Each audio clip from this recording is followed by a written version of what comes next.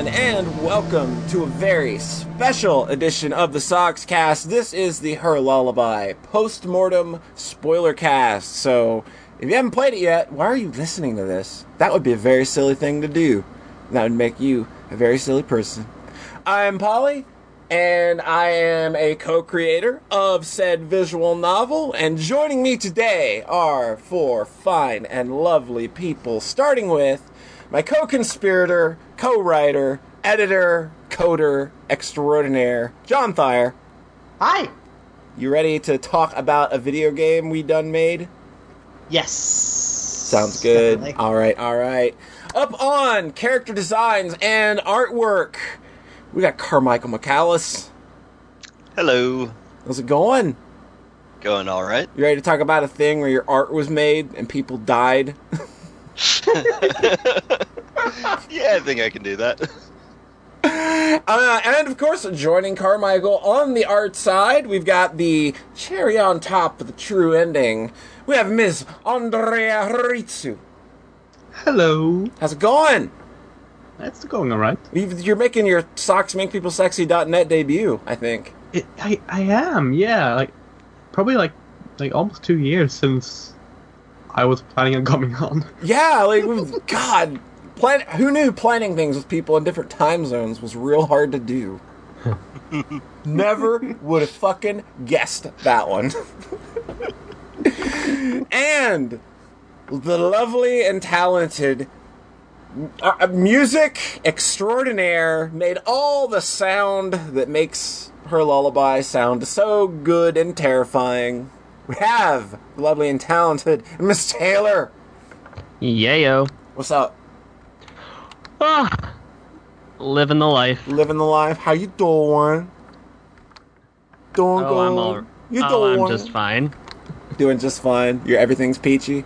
All right. And I want to also give a shout out to Shiori from our Discord, who spent probably 4 or 5 hours one night struggling with us to get the UI and title screen working in a way that we needed it to. So big shout out there, because that was a pain in the ass that, man, Python sucks. I hate Python so much. Yeah, it's a bit of a pain. But ultimately we got everything working the way we wanted, and it's big thanks to Shiori for making that happen. So, would have invited her on, but a 6-person podcast would have made my brain melt. And, oh boy. God, yeah, Renpy is Python. I forgot that. Yeah, that's why it's PY at the end, and that's why it's pronounced Renpy. Wait, what? Yeah. Oh. No one pronounces it Renpai. I know they don't. I've Notice me, Renpy. Well, nobody pronounced it automata, even though it's everybody says automata. What? Yeah. It's Nier Automata. Automata. Nier Automata. Nier Automata. Nier Automata Pia. Nier Automata. Near a tomato. Enough about other people's video Yes, games. we need to talk about a video Not about game. shitty video games. Yeah, Let's talk about Her Lullaby. Let's talk about games that we done made that are good and some people out there played and seem to enjoy, and we're going to kind of give you all the inside details. And we're going to start kind of with how this whole thing came together. So the first part of this podcast is going to be a big post-mortem about how all of us went into creating this thing, what we all did, what was our approach, and all of that fun stuff. So I guess I will start, because the story of Her Lullaby starts with me, the most important person, of course. Naturally. This game has an interesting way that it was written, because it was written entirely freeform. This game was not planned at all. Me and John, we never actually sat down and put out a roadmap to, okay, this is the story, these are the beats we're going to hit. It actually started out one night where I wrote the opening scene, which when you start the game, you wake up as Sal with a headache. And I wrote that scene, and I believe the dead end, which is the first bad ending that most people stumble onto, and I think up to a point where like more interaction between her and this mysterious girl that she just met kind of like can lead to something more than just two people killing each other. And at that point in time, it was simply called The Kill. We didn't have a name for it, and it was called The Kill for like a really long time when we were passing it back and forth. I don't think the name Lullaby or Her Lullaby actually came up until like way late into production. I don't think it was later than January. Yeah, it wasn't later than that. I mean, that makes sense. Because we started it like it was in December. Like I think I wrote that first part like December 8th. I think. I'm just kind of spitballing the date here, but I finished writing that, and I sat there, I played through it and read it. It had no pictures, it just had like the narration and the dialogue, no music. It didn't have much of anything. I don't think it even had backgrounds yet. You had the one desert, the one the basement background, but before we did any edits on it. Yeah. That was just off Google image search, which was all the backgrounds. Which all the backgrounds, Google image search. Thank you, Google image search, and thank you to all lovely people that made images that we messed up and put in our game. That is basically the easiest way to get backgrounds to visual novels. Exactly. You take it, you throw an effect over it, boom, done. Yep. I learned all my best tricks from Higurashi. Yes, I was just about to say that. So I finished writing the dead end, and I don't think there was anything else other than leading up to where these two characters could have more interaction. And then I sent it up to John and was like, "Hey, you want to like write something? Here's the thing. Here's the thing that I did. Follow it up." And so when I did that, John, what was kind of your reaction, and like what was your thinking going in after that? All right, so you wrote that in like a day, and I played it, and I was like, "Oh, this is great! Oh, this is really cool! All right, I'm into this." And I was like, so I was kind of like that first, like, I'd never had made a game like this. I'd never made a game that has a large emphasis on prose. Neither of us had, and I haven't done a lot of writing. Period, fiction, mostly just critical writing. So I played that, and I was like, "Oh, this is so cool! This is going to be a fun little time." And don't know what will come of it, but it should be a nice exercise, if nothing else. Yeah, like, I had originally thought, like, this would just be, like, maybe a 1 or 2 scene thing that we put together, and then, like all of John's games, everybody's just going to end up dead. And that'll just be it. There's no happy ending here. That's what I thought it would be. I make lots of nice games. All of your games are super happy, John. I know. Well, there's that brief, like, chunk of happy where right after I got engaged to Anna, and then I just stopped making games for like a year and a half, and then it was all sad again. So that was good. So you started writing, and yes, and I wrote a lot, and I ended up writing. I rewrote bits of your thing. That was a big, like, you say that it's was not planned, and I think it's important to emphasize that we also did a shit ton of rewriting and editing and tweaking to make things, like, coherent. And we didn't, like, there was no ego involved. It wasn't like, you can't touch the thing that I wrote because it's absolutely perfect. Because, like, as you're kind of stringing this story together, you have to go back and tighten things up to kind of make them more cohesive. Absolutely. And we did that a lot when we were passing back and forth. Like, I thought up that first thing I wrote, I thought up the red text device. Yes, and that was really smart. It was the whole middle section, leading up to the to be continued, I think. Yeah. And the voyeur end. Yes. And the ending. No, it's not named that because it's the ending where she kills herself, and then it goes into where Sal kills herself, and then it goes into Taco's perspective. Yeah, that's where we go into. I had not written the part with Taco's perspective, so I wrote up to those basically 3 points of continuation. Those one ending and 2 points of continuation. And that was a lot. Yeah, it was more than I expected John to write when I got it back, because it was just like, and when I got it back, it was like, holy shit, this turned into something way bigger, because now, like, these characters are actually characters. There's real human emotion and interaction going on.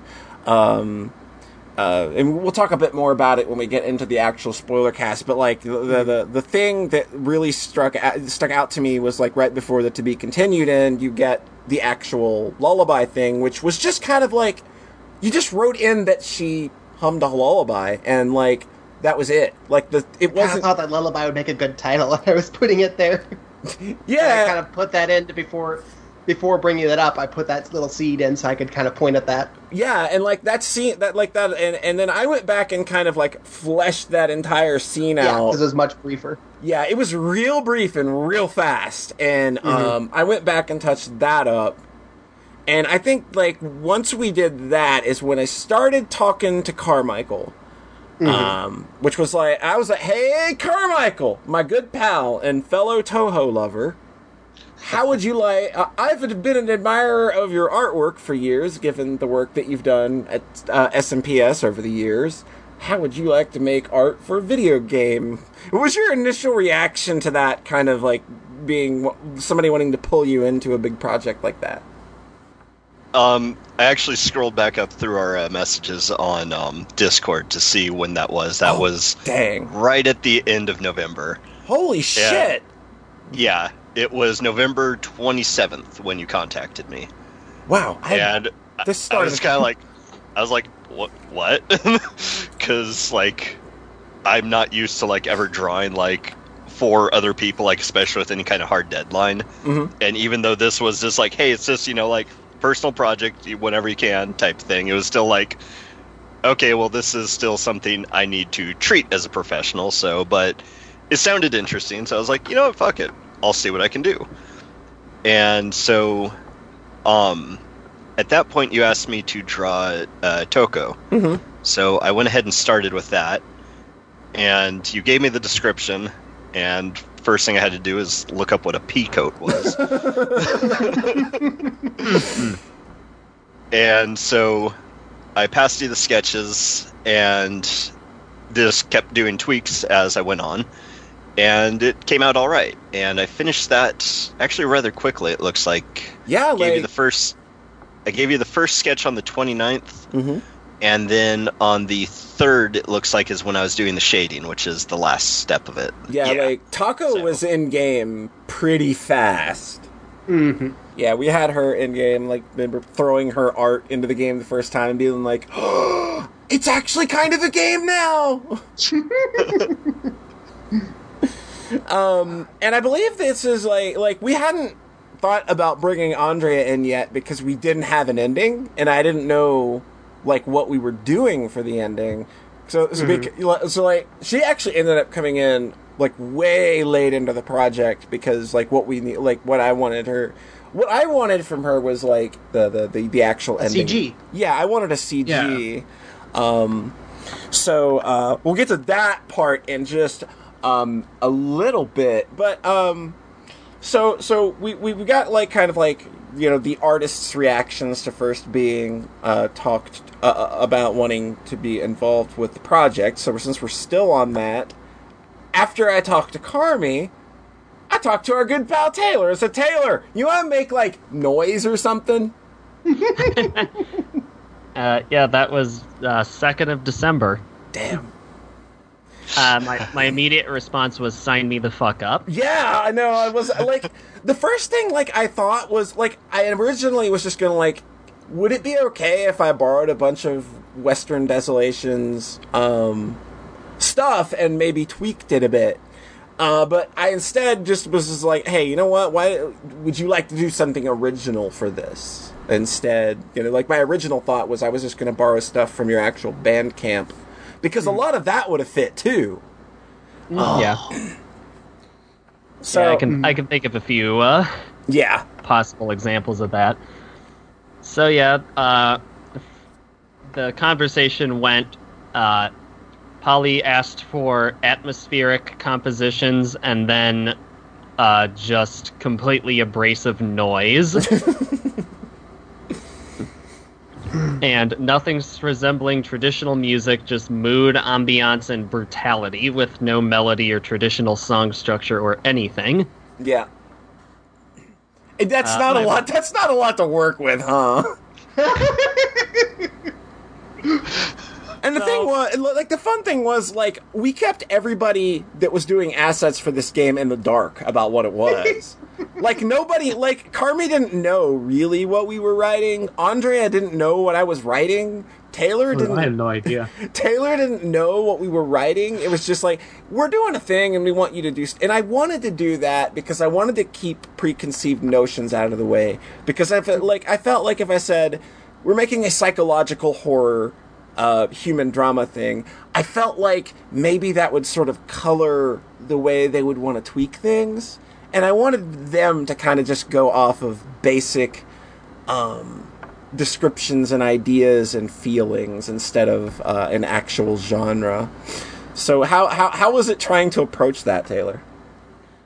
Well, it wasn't too difficult for me just because, like you mentioned, the kind of stuff you hear in Her Lullaby is pretty in my wheelhouse at this point. Mm-hmm.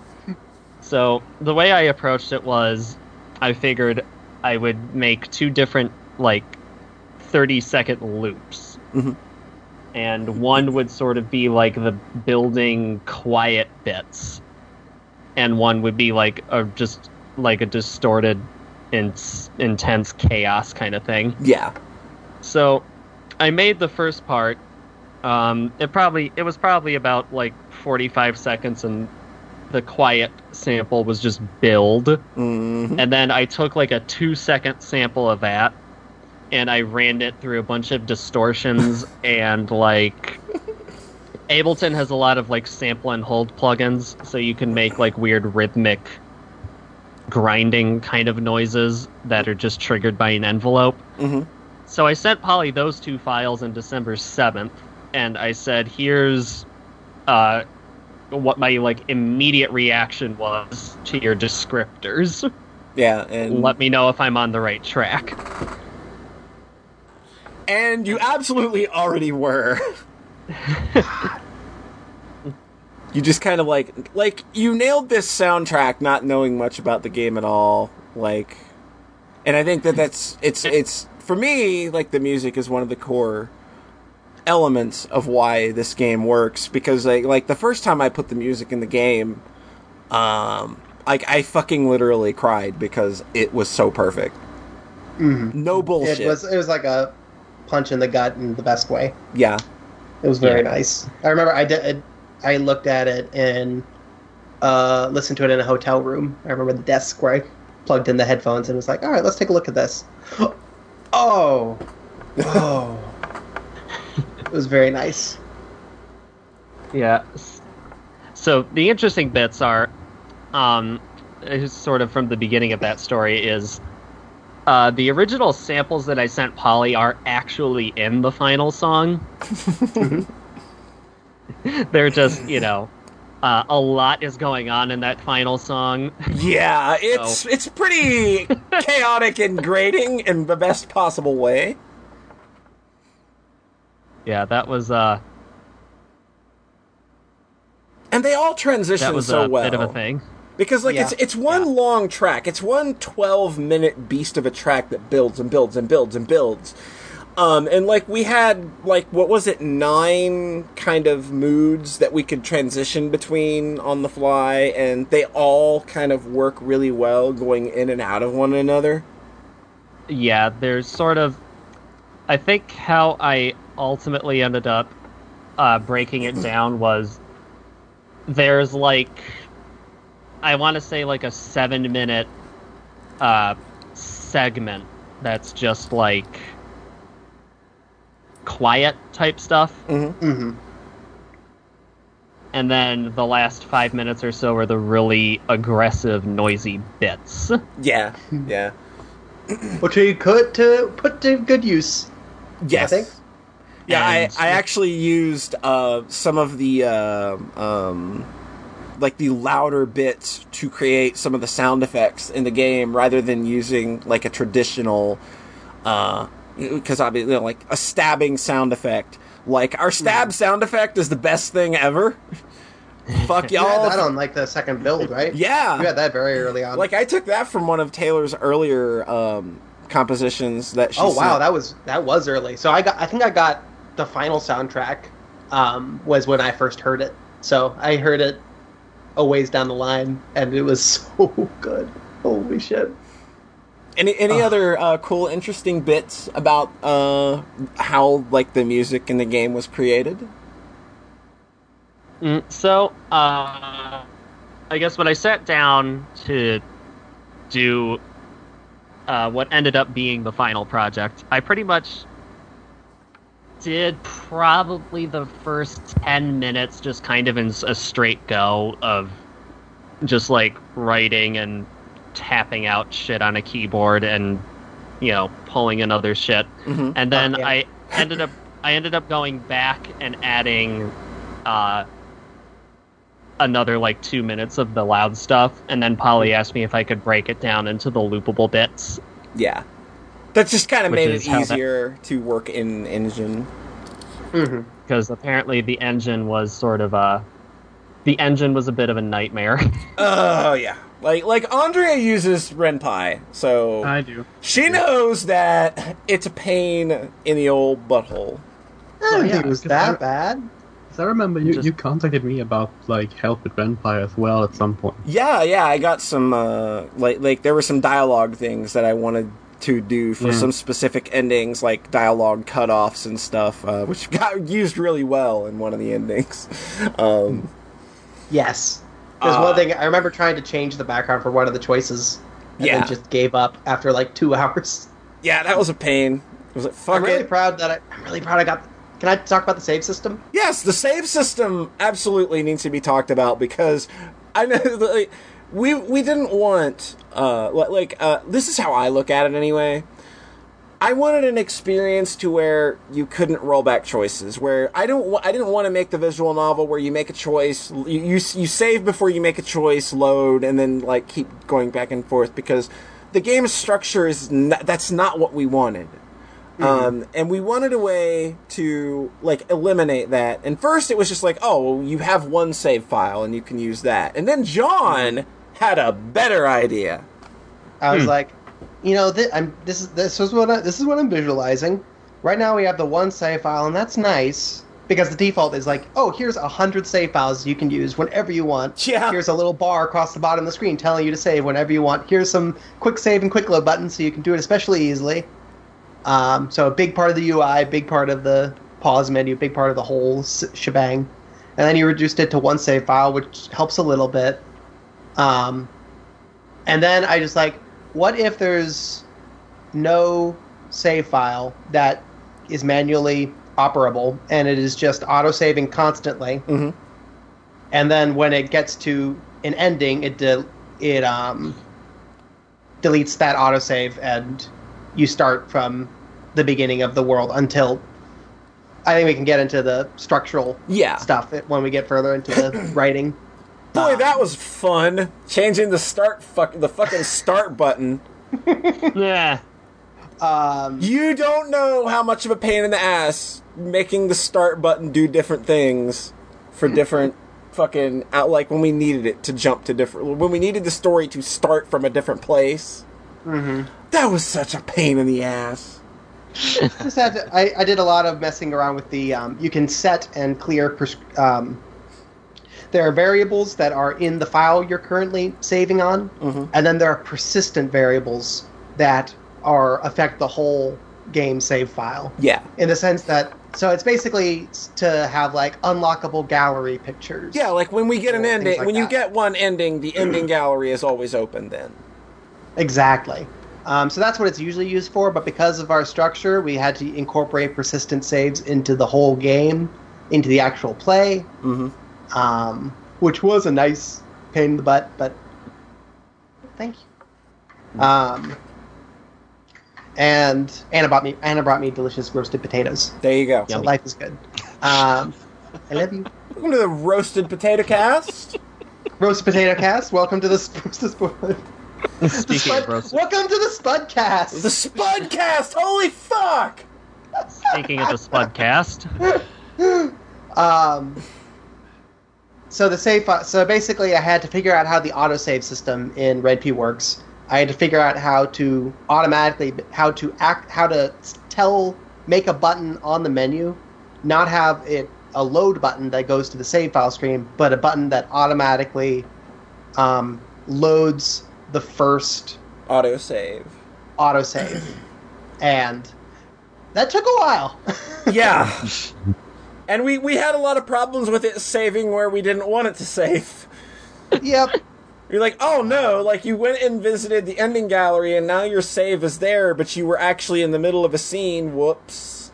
So the going into like the ending gallery or the pause menu would overwrite your save, and it was a fun time. I got very familiar with the online RenP documentation and the forums. Yeah. Because I'm really glad that it worked out, and the figuring out skippable text, because if you don't have skippable text, then that structure is miserable. Oh yeah. 999 on DS. Scenario. On DS, it's utterly miserable. Yes, and I didn't want that, and that meant that we had to make sure that the skip button was very prominent in the UI. So when they open up the game, it has that little that screen with the controls. Yeah, and we wanted it to turn that off after we'd seen it once. Mm-hmm. So there was a lot of programming stuff in this new engine that we kind of dived headfirst into, and I think we were able to get all that stuff exactly the way we wanted, basically, because I'm a professional programmer. Because you're a genius. So I have lots and lots of years of professional training in coding, and that was able to make that a lot easier.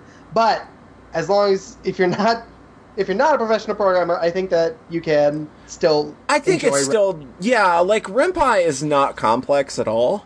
In fact, I think it's very user friendly. You don't have to go digging into the guts the way that we did. Exactly. You just have to, if you're willing to work within certain limitations. Yeah. Then you're good, and I love that. I really enjoy that. So Andrea, you use RenPy as well. Like, what's your experience? Because I think you like the game you're working on is a lot different than ours. But what are some challenges that you've come across in trying to work with the engine? Well, I've been working with RenPy since 2006 or 2007. That's a little while. Yeah. And I mean, at the start of it, I just used the very, very basic stuff. I was working on a horror visual novel that was never finished. And then a few years ago, I did a thing called Escape for Asylum Jam. Mm-hmm. And that was interesting because the game is not a visual novel. It's a adventure game in the traditional sense. So I basically had to use the RenP UI system to make movement and investigation navigation stuff to work, and also to the point where like you could find new clues in the same areas if you had done this or if you had this item, etc., etc. That game could have used an inventory screen. And that was super easy, right? Definitely use an inventory screen. All that stuff was super easy. You were able to. They basically had built-in features that made that super simple to execute on, right? Yeah, and the new UI system they have makes it even easier. But so I was working on that for, I believe, like 3 days. I think it took in total, and I did all the art stuff. And that's basically when I got that's when I got properly familiar with the engine again. And I was like, hey, I want to do something bigger in this. Which led to my current project. Oh, which no. is After the Bell Rings. Which is really good! Thank you. It's very slowly moving along. Yeah, it's. I've played what I believe to be like kind of like an alpha version. You play the 2015 build, I believe. Yeah, I think that's the one you sent me, and it was really good. Yeah. And it's this is like basically a one-person show, correct? Yeah, it's so far it's been me and my artist, who I commissioned for the characters, Story Boost, and her art is like the characters are exactly the way I want them, so that's wonderful. But yeah, I've been working on it for almost 2 years now. I believe I started back in September or something, in 2015. And that's more a traditional visual novel. Like, it's a school setting, although you play as a teacher, not a student. And it's it's got the routes, it's got the love stories that you can get into, etc., etc. But it's also a very big project. Yeah. And it's got a lot of, like, very different changes that goes on. Like, there are entire characters that become, like, irrelevant if you do certain things in the story. Mm-hmm. They're not supposed to be a part of the story, and it's a pain in the ass, and that's why it's been taking such a long time to make, because I don't want it to be just like a short little story. Like, this is actually aiming to be several hours long. Yeah, you're going for something that is more like it's like a long, as long as a commercial project. Whereas like Her Lullaby was like, for me, Her Lullaby is a huge fucking project because it's kind of the biggest thing I've ever worked on. So you are going for like a much bigger project in terms of like much bigger than like our 90-minute happy story. Yes, happy. I think we've all been there with the mega projects. I'm glad that you're still kind of feeling good and on it, because it can be really satisfying to finish those. Yeah, I mean, I've been considering picking up a smaller project on the side just to be able to finish something. But that can honestly really help and be nice. Because basically my idea with After the Bell Rings was originally a shorter project, but then I really wanted to like interject basically concepts of myself into the game, because the game very much explores like experiences and feelings, etc., that I've experienced over the years, but through other characters. And the more I played with that, the more characters grew, and the more scenes came out of it, and now it's a monster Leaning over your shoulder. Yeah. Whispering. So while I've got your ear for a moment, we will go ahead and talk about your involvement with Her Lullaby, because, like I mentioned, you did the ending CG for us, which it was something I was real adamant about having. Like, yeah, you contacted me on December 6th. Yeah, like I knew that I wanted you to do something for this thing. We just weren't sure what it was yet. And then, like, once we were closer to an ending and we knew where the story was ending and how it was ending and how our characters were going to what condition they were going to be once they were out, I shot you the idea for the ending CG. How did that go? Well, so, like I mentioned, on December 6th, I get a message from you on Twitter, basically asking, like, hey, you've been drawing a lot lately. You want to draw something for my thing I'm working on? And I was like, I guess. What is it? At that point, you basically didn't have much to tell me except that there will be 2 characters. Mm-hmm. We haven't decided the scenery yet. I don't have art for the characters yet. You want to do it? Do you want to draw a thing that I'm not going to tell you what it looks like? Well, the thing is, you told me there were 2 girls. Yeah. I was like, okay. Okay, I'm in. It really works on a lot of us, I believe. I think so. Hey, I didn't even know that much. Yeah, you didn't even get that much. Yeah, so I believe, and then like 2 days later, you shot me what I guess is the final art of Toko. Mm-hmm. And, I was going to start drawing, like, shortly after that, but, depression and life stuff getting in the way. Yep. I believe I didn't get around to finishing the art until, like... This was the last thing we put in the game. Yeah, this was the last thing we put in the game, literally. Yeah, I'm scrolling down through... Okay, yeah, see, here's the sketch. January 31st is the sketch. Mm-hmm. And then the final version... Oh, hey, here you finally tell me that the thing is called Her Lullaby. Damn! Yeah, like, the name came real late. Well, that was like, you didn't even tell me, like, a prototype name or anything. It's just, like, a thing I'm working on. Yeah. Oh, it's a visual now. Like, oh, okay. So, yeah, on February 11th, I was finished with the art, and I was originally going to make it a bit more simple than it actually is. Because I did the initial sketch, and I was told to keep Togo's hood down. Mm-hmm. And so I did that, and I got the outlines done, and I started putting in all the colors, etc., etc. But I don't know, because they were going to be put on top of a photographic background. I wanted more than just a simple two-tone shading. Yeah. On them. So I did the two-tone shading, and then after that, I used a tool called Paint Shader, which allows you to basically play with digital shading and colorization and stuff. And I used basically that as a low percentage overlay, like low opacity overlay, on top of the original art, which I then, added transparency to and put on top of the forest. And I'm pretty happy with how it came out. Yeah, and it seems you were too, because I got no pointers to change it or anything. No, it was quite literally when I got it and put it in game and ran that scene through, ran the final scene through again. It was just it's just a perfect little thing to end on. It is just I really love that imagery and the fade out, and then going into what would be the final, ending credits. I thought it was just so fucking tasteful. It looks so good. The game would that ending wouldn't be the same without it. Absolutely. It was kind of funny when I was playing it, because I was like, well, I know I've done the final scene in the game. I need to at least see that. Yeah. And at first I couldn't find my damn way to the true ending.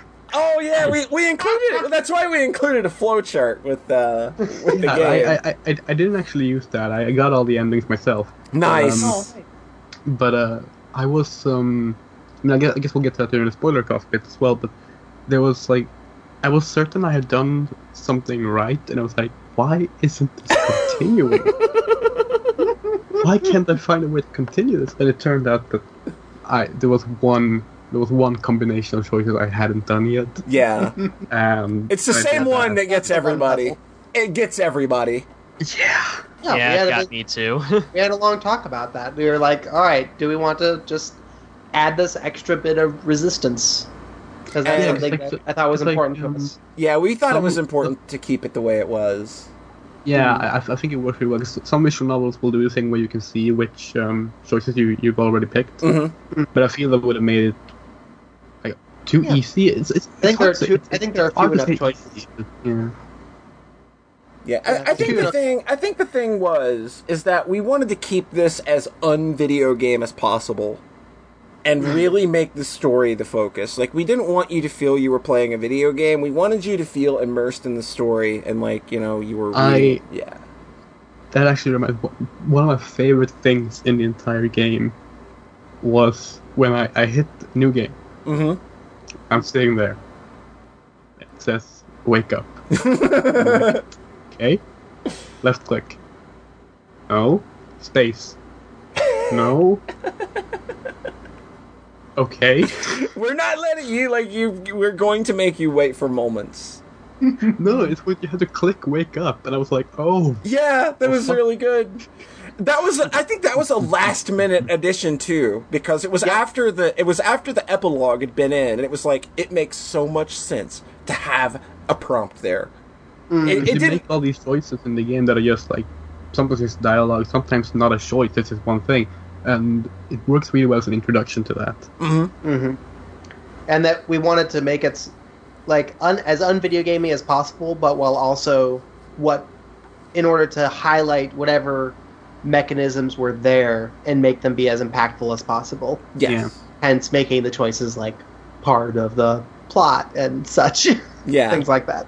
There's some real good work with choices that we'll talk about during the spoiler cast that I really effing love. But, Taylor.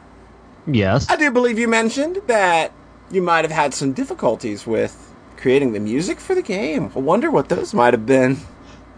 I think you ran into the Rhett problem of, oh god, Flash can't do this.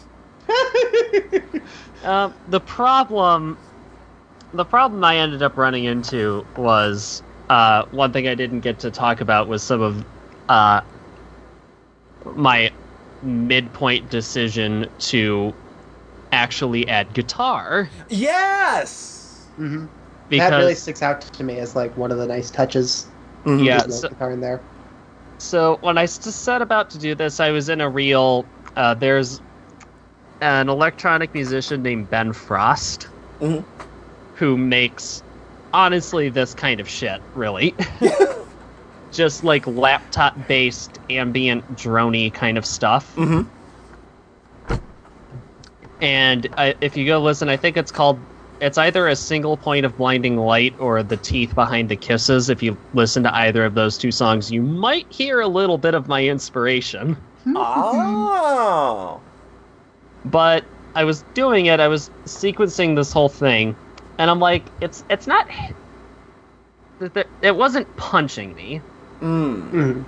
So I decided, I'm like, well, this was a perfect excuse to use a guitar that I had just got the day Polly asked me to do this soundtrack. Oh, damn! We christened it? We christened it? Yeah, you christened my 8-string. Damn. I'm Excellent. proud. I'm proud. Yeah, so I picked it up and I started doodling around, and I don't think I did more than one pass of any guitar part in this thing. At least until I had to. I think I double tracked a few, but I didn't do that all that much.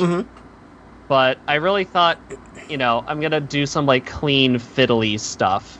And I think ultimately the medley I ended up landing on for the quiet bits actually sort of gave it sort of like a emotional center. Yes, it gives it like when we use it in the more emotional scenes when it's quiet, like that little bit of guitar you can hear peeking above the noise. Like I feel that's kind of like, and this is me being artsy fartsy, where like a big like visual audio theme of the game is static, and that static is usually the indication of things going bad. And for me, the way I looked at that is that when you hear that guitar in those moments, that's the human emotion rising above the bad things that are currently happening in this world. That's kind of how it felt to me, like, and that's kind of like why I said, like, it really touched me when I put it in. And the thing about this soundtrack, and the reason that it hit me so emotionally, is because this game, in and of itself, is a big emotional project for me. I was in the middle of a 7 to 8 month depression when I started writing this and sending it to John. And for the longest time, like I could not tell you why I was depressed. I didn't know why, like, I felt like everything was horrible. But, like, I tried to, like, I would make a Twitter post with a song or something and be like, this is what it sounds like in my head right now.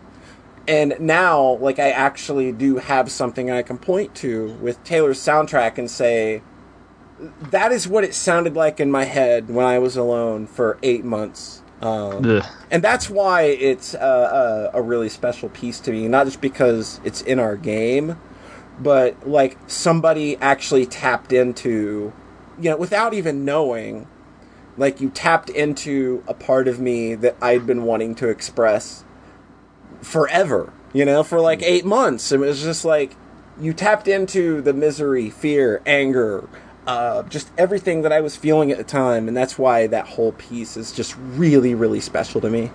Yeah, I think I described it as I wasn't sure if I wrote it so much as I channeled it. Yeah, like I think that you actually just somehow connected to my brain and pulled something out, and without even realizing it, that's really how it feels to me. Yeah. It's a very strong soundtrack for the game that fits. It's it's basically as vital to the game, I would say, that's something like Yamaoka Akira's soundtrack for Silent Hill. Yes, it's such a, especially with the guitar, like yes, it's such a perfectly match the mood of the scenes. I think when my girlfriend asked me what kind of music I was making for the game, I said, imagine if Bathory made the soundtrack to Silent Hill. God damn! Then she said, I don't know what Bathory is, and I've never played a Silent Hill game. Oh, well. I'm like, well, I know what both of Bathory's those a good are. name for a band. Yeah. I should check that out. If he's like... Bathory was like the original black metal. Yeah. It's just kind of real sludgy, kind of... Like, you feel like you've walked in a pit of tar. Yeah. Mm-hmm. So also one of history's most prolific serial killers, and yes, a Castlevania boss, and a Castlevania boss. So speaking of Bathory, kind of what like we'll bring Carmy back in. Hey, Carmy, I'm sorry. I hope you're not feeling too alone over there. It's all good. So we have in the character art gallery. One of my favorite parts of your notes was, Lori, you gave me some problems. Why don't you tell us all about, because Lori, like, we didn't really have a full description of Lori. We kind of let you just take the ball and run with her. Like, whatever you drew was going to be what we described her as. So tell us about Lori, because Taco came together real fast, and like she seemed so easy for you to just drop into, and like we had her out and in the game quick. Lori, on the other hand, all the emotions and facial expressions. Yeah, Lori, on the other hand. Yeah, looking over this, when I sent you the shaded version of Toko, that's where you're like, so I got John's part of the story back, and he did a thing and added a character. This was the 3rd of December. Mm-hmm. And looking over here, I sent you the very first sketch of Lori in... where are we? I would say that's sometime in January. The 13th of January. Yeah. So, now, granted, I work retail, so yes. Holidays and all, so there was a large part where it's just like, well, I can't do anything right now because I'm trying to deal with this. Mm-hmm. But, the biggest problem, there were a couple of big problems, really. One, she had a gun, and I suck at guns. Oh, no. I did find some reference art. It was... this is good. Yeah, it was Yomu from Toho. Fantastic! Holding 2 guns. And so it's like, okay, I can work with that. The other thing is, it's been like a very long time since I've drawn anybody facing forward. Mm-hmm. I normally do the 3/4 view because it's just so simple to draw. Which is kind of my own personal failing because I need to draw, all directions. Yeah. Was there a reason that you wanted to go with the forward-facing view then? I think it was mostly for more emphasis with the gun because she's pointing it right at the at Sal. Yeah, like that's why I wanted that to be more. I wanted her facing more forward because I knew that she was going to be waving that gun around and it was going to be pointed at the quote-unquote player at or we're in Sal's head most of this game, so I wanted the gun pointed at her. Yeah. And having her facing straight forward helps. Yeah. Helps that. And, I mean, from what I've seen of the game with Toko looking sideways, that kind of works because she's scared most of the time. Yeah, she's very... she's not very... So. Yeah, she's timid. She's the kind of girl that sleeps with stuffed animals and probably has a lot of pink in her room. No, she's me. But basically... Oh, okay, no, I don't have stuffed animals. I have anime girls. You have natural blonde hair, so does Toko, so... Well, yeah, but I haven't been blonde in, like, a decade. That's been a while, but, just saying. So, back to Lori. So, I pulled from way back when I used to play City of Villains. I had a mastermind character named Gangrene. Mm-hmm. And so I just kind of used what I remembered of her at the time for her design. I think basically what you said was she needed to be covered in blood. Yes. And kind of just really creepy with her expression. So it's like, all right. So in my sketchbook, I'd drawn both poses side by side. One with her, just her hand on her hip. The other where she's pointing the gun. And I did a thing that I do a lot in art where basically present me says, hey, future me, fuck you, and just leaves a lot of it for computer fixing. Mm-hmm. So, and I did that with the pose holding the gun, which isn't the smartest thing to do when you don't have much experience with guns. So, I was kind of cagey when I was sending you a lot of the sketches on it. I was only showing the one without the gun at the time, but I was working on both in tandem because there were a lot of problems with the face. where it just wasn't looking right. So I had to keep changing that. And then once I got it where it's like, okay, this looks good, then I showed you both together. Mm-hmm. And I also had to add a shitload more blood. Yeah, like, we really needed her bloodied up. She's been a busy girl, okay? It's I really like Lori. It's a uniform. I have a goofy question. Sure. Is she named after Lori Petty? No. She's like... She looks like a demented tank girl. I think I pulled the name out of the air because I like it. Yeah. It was the same with Taco. Like, I have no reason for naming her Taco at all. It was just the first word that popped in my head. Mm-hmm. And I could make a dumb... and I got to make a dumb taco joke. Mm-hmm. That nobody appreciated. So is it Taco or Toko? Taco. It's Taco. Okay. Taco. Because there's the line where, like, she says, like she says her name is Taco, and Sal asks, "There's food?" Oh. So that was kind of our... See, like, that's me being awful. And I that's, just got that. yeah. Okay, so here's the thing. Here's why I didn't get it. Uh, I had literally just finished Danganronpa. And there's a character named called Toko. Toko. yeah. I think that's what... Is she my favorite character? Is she my favorite? Which one's Toko again? Toko is Toko. You know, the shy girl that's kind of like a little cagey. GJ? Yeah. The one... Yeah, Okay, GJ. GJ? Alright, cool, yeah. Toko is my favorite. Yeah, Toko's the best. God, I hate her so much. I love that girl. But, continuing with Lori. we played Danganronpa, both Danganronpa games, Anna and I, while we were during the beginning of this game, basically. Yeah, you can probably see a lot of, like, Higurashi, Zero Escape, and Danganronpa in this game, honestly. Well, at least you played Zero Escape before releasing a game that was inspired by it.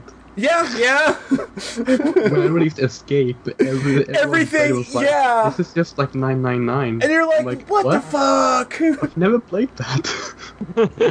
That reminds me of Michael. Andrea, you really should though. They're good. They're so good. Oh no! I've started playing it since then, but back in. I still have to play the second one. Oh, it's so good. No one really likes that one. But it gets better again.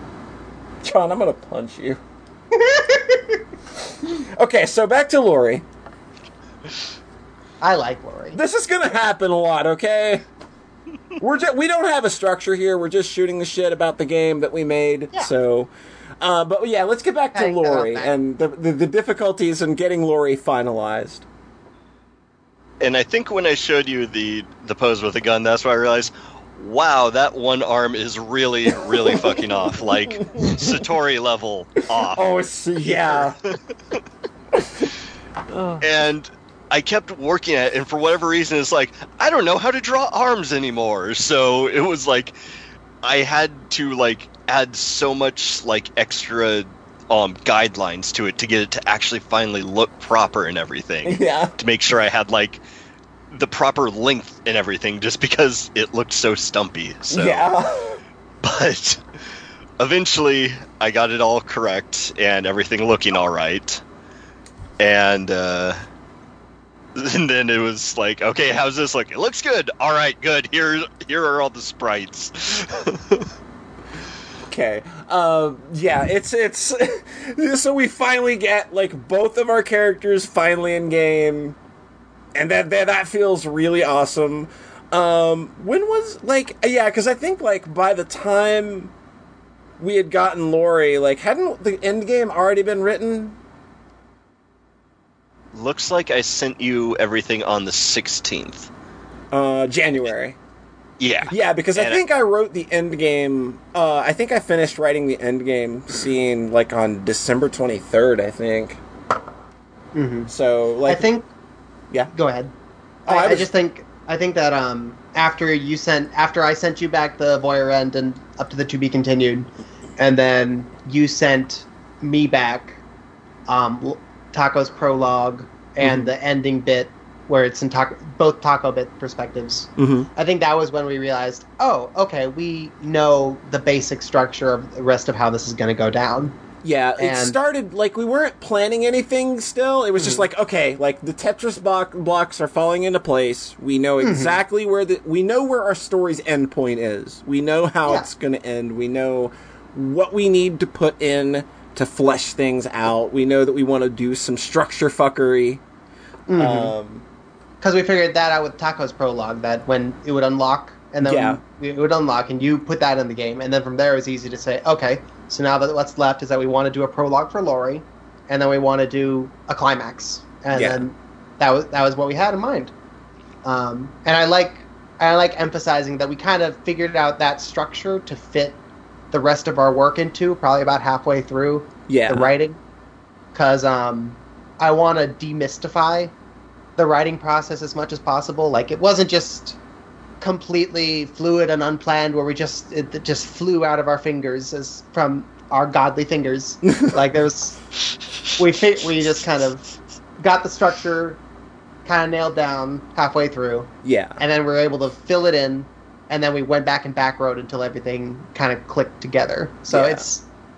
if it seems intimidating, if like the idea of just hunkering down and writing a thing and then having it come together and make sense is hard. It's really just you got to get something on the page, and then you can figure it out as it goes along, and then go back and fix it. And then up back all right. Yeah. after. Like, there was, like, I had no idea that when I did this weird thing one night, because I don't know, let's just write something and see what happens, and do it in Rimpai for some reason. I don't know.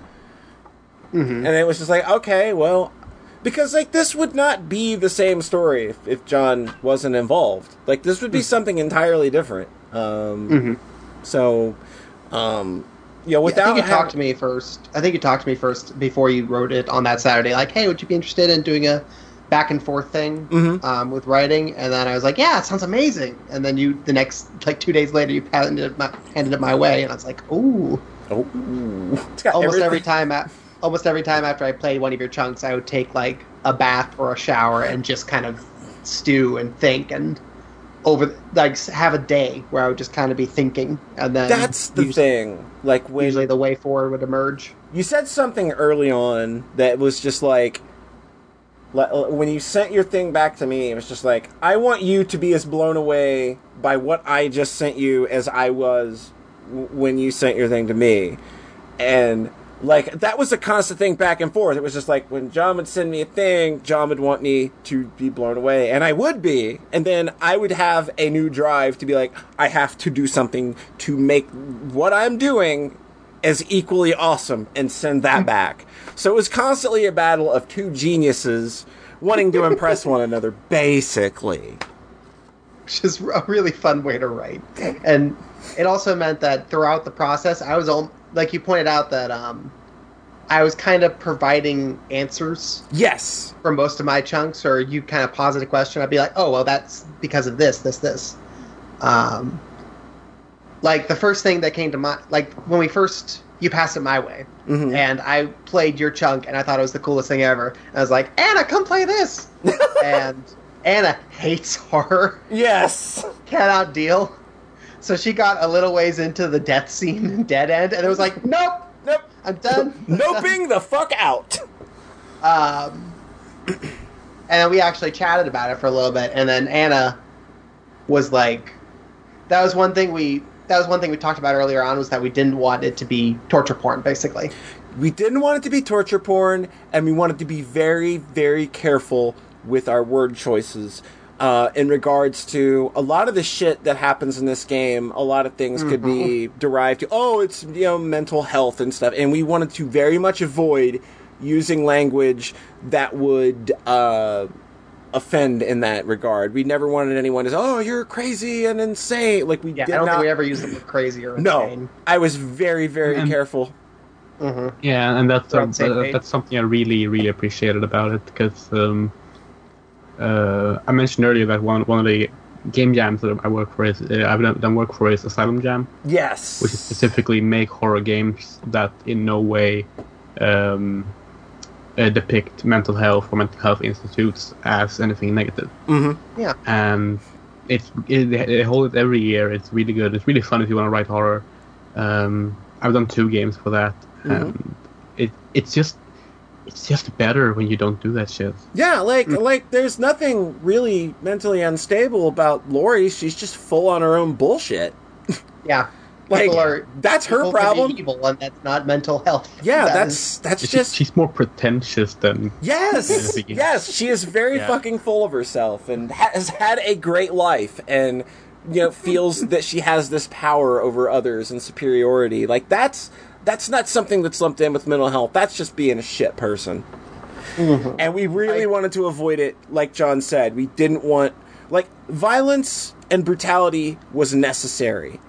Not only to propel the story and to give a sense of drama, but it's also expressive to a lot of the things that John and I both were feeling. A lot of the violence that happened in this story happened likely as a result of anger or frustration or hurt over things that have happened or were happening in our lives at the time. And it was never, we never wanted the violence to be unnecessary. It had to mean something or lead to something or an answer, or there had to be a reason for it. We kind of settled on trust, I think. Yes. Anna, go ahead. It was really, the depiction of horror around the subject of mental illness was actually kind of refreshing to see in this game, because a few weeks before this game came out, there was a certain movie called Split, starring James McAvoy. Oh, yeah. God. And that movie got an absolute critical tongue bath. Yeah. Like, it's sitting at 75 on Rotten Tomatoes right now, but when I heard, I don't know if it's the twist or if it's actually, it going into the movie, but when I heard that, I'm like, fuck you, Hollywood. Yeah. That's something we were, in our first conversations, talking about working together on this, it was we don't want to go that route. That's no, absolutely not. Because, I suffer depression, and I know John has things that he deals with, and I know that a lot of the people that we wanted to read this game suffer those things, and it was just there's no way we can ever make light of something like that, which is why that also matches, because game, of course, also, as the trigger warning at the start of the game mentions, deals with suicide as well. Yes. Yep. And, it's important to handle that in a respectable way as well, which I think the game does. Yeah. In particular because of the trigger warning, which is something my game has as well. Mm-hmm. So I got that idea from you, actually. Oh, really? I hadn't really thought about it until I played Andrea's game. I was we probably want to put something like that up front. Because because this game kind of goes places, and it's going to make a lot of people uncomfortable. Yeah, I had to tell myself that we were going to do that right up front in order to kind of give myself permission to write the things I felt I needed to write. I've definitely showed people, hey, I did the soundtrack for a game. They're like, oh, cool, the soundtrack's really cool. And then I'm like, maybe read the warning before you play it, though. Yeah, Mm-hmm. yeah. We make sure all of that stuff is visible both on the website and right up front as soon as you boot the game. Yep.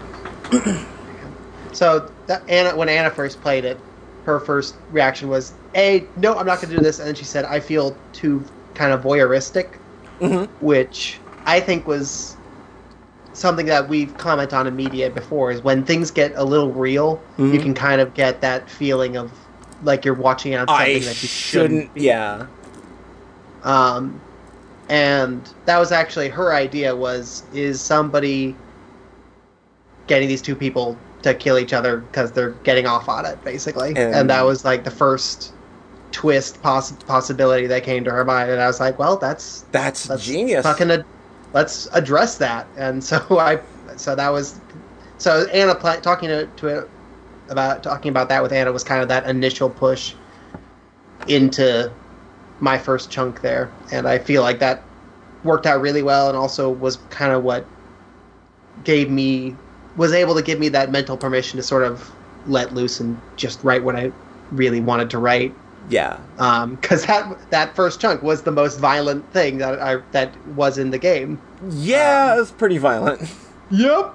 And so I was almost like, okay, I need to, if I do this and this is okay, I sent it to you just like, you can change whatever you want and we'll put a trigger warning. I hope you don't hate it. And you liked it a lot. And then yeah. that was I had okay, no I can idea. actually write. Yeah, I had no idea where John was going to go with this.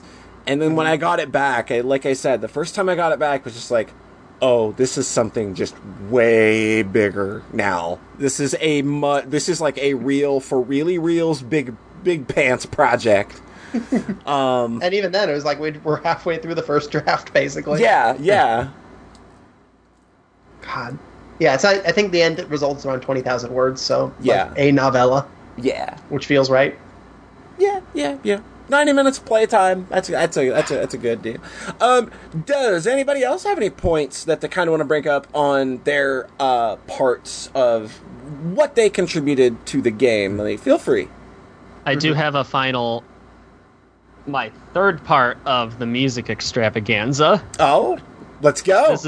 So once I added the clean guitar parts, which are the very pretty, organic type sounding things in the game, I'm like, okay, now we need to add some nasty. Because I had a bunch of synthesizer and sampled, like, noisy bits. Yeah. But I was like, it's noisy, but it's like noise without punch. It needs some teeth. So the first thing I did was, of my many musical talents, drums are actually not one of them. Like, I struggle with drums a lot when I'm making music, but I was sitting down and I'm like, this thing, it needs something, like, definitively percussive. Mm-hmm. So I'm like, okay, I pulled up, I have a bunch of little gadgets. So I have one that's designed for, like, playing synthesized drums or sampled drums. So I'm like, okay, I'm just not going to complicate it. I'm just going to stick to, like, bass drums and snares. Mm-hmm. And so that's that kind of that you hear in the noisy bits. Yeah. Gotcha. And then everything else, again, when I was like, okay, so now I need guitar over that. Mm-hmm.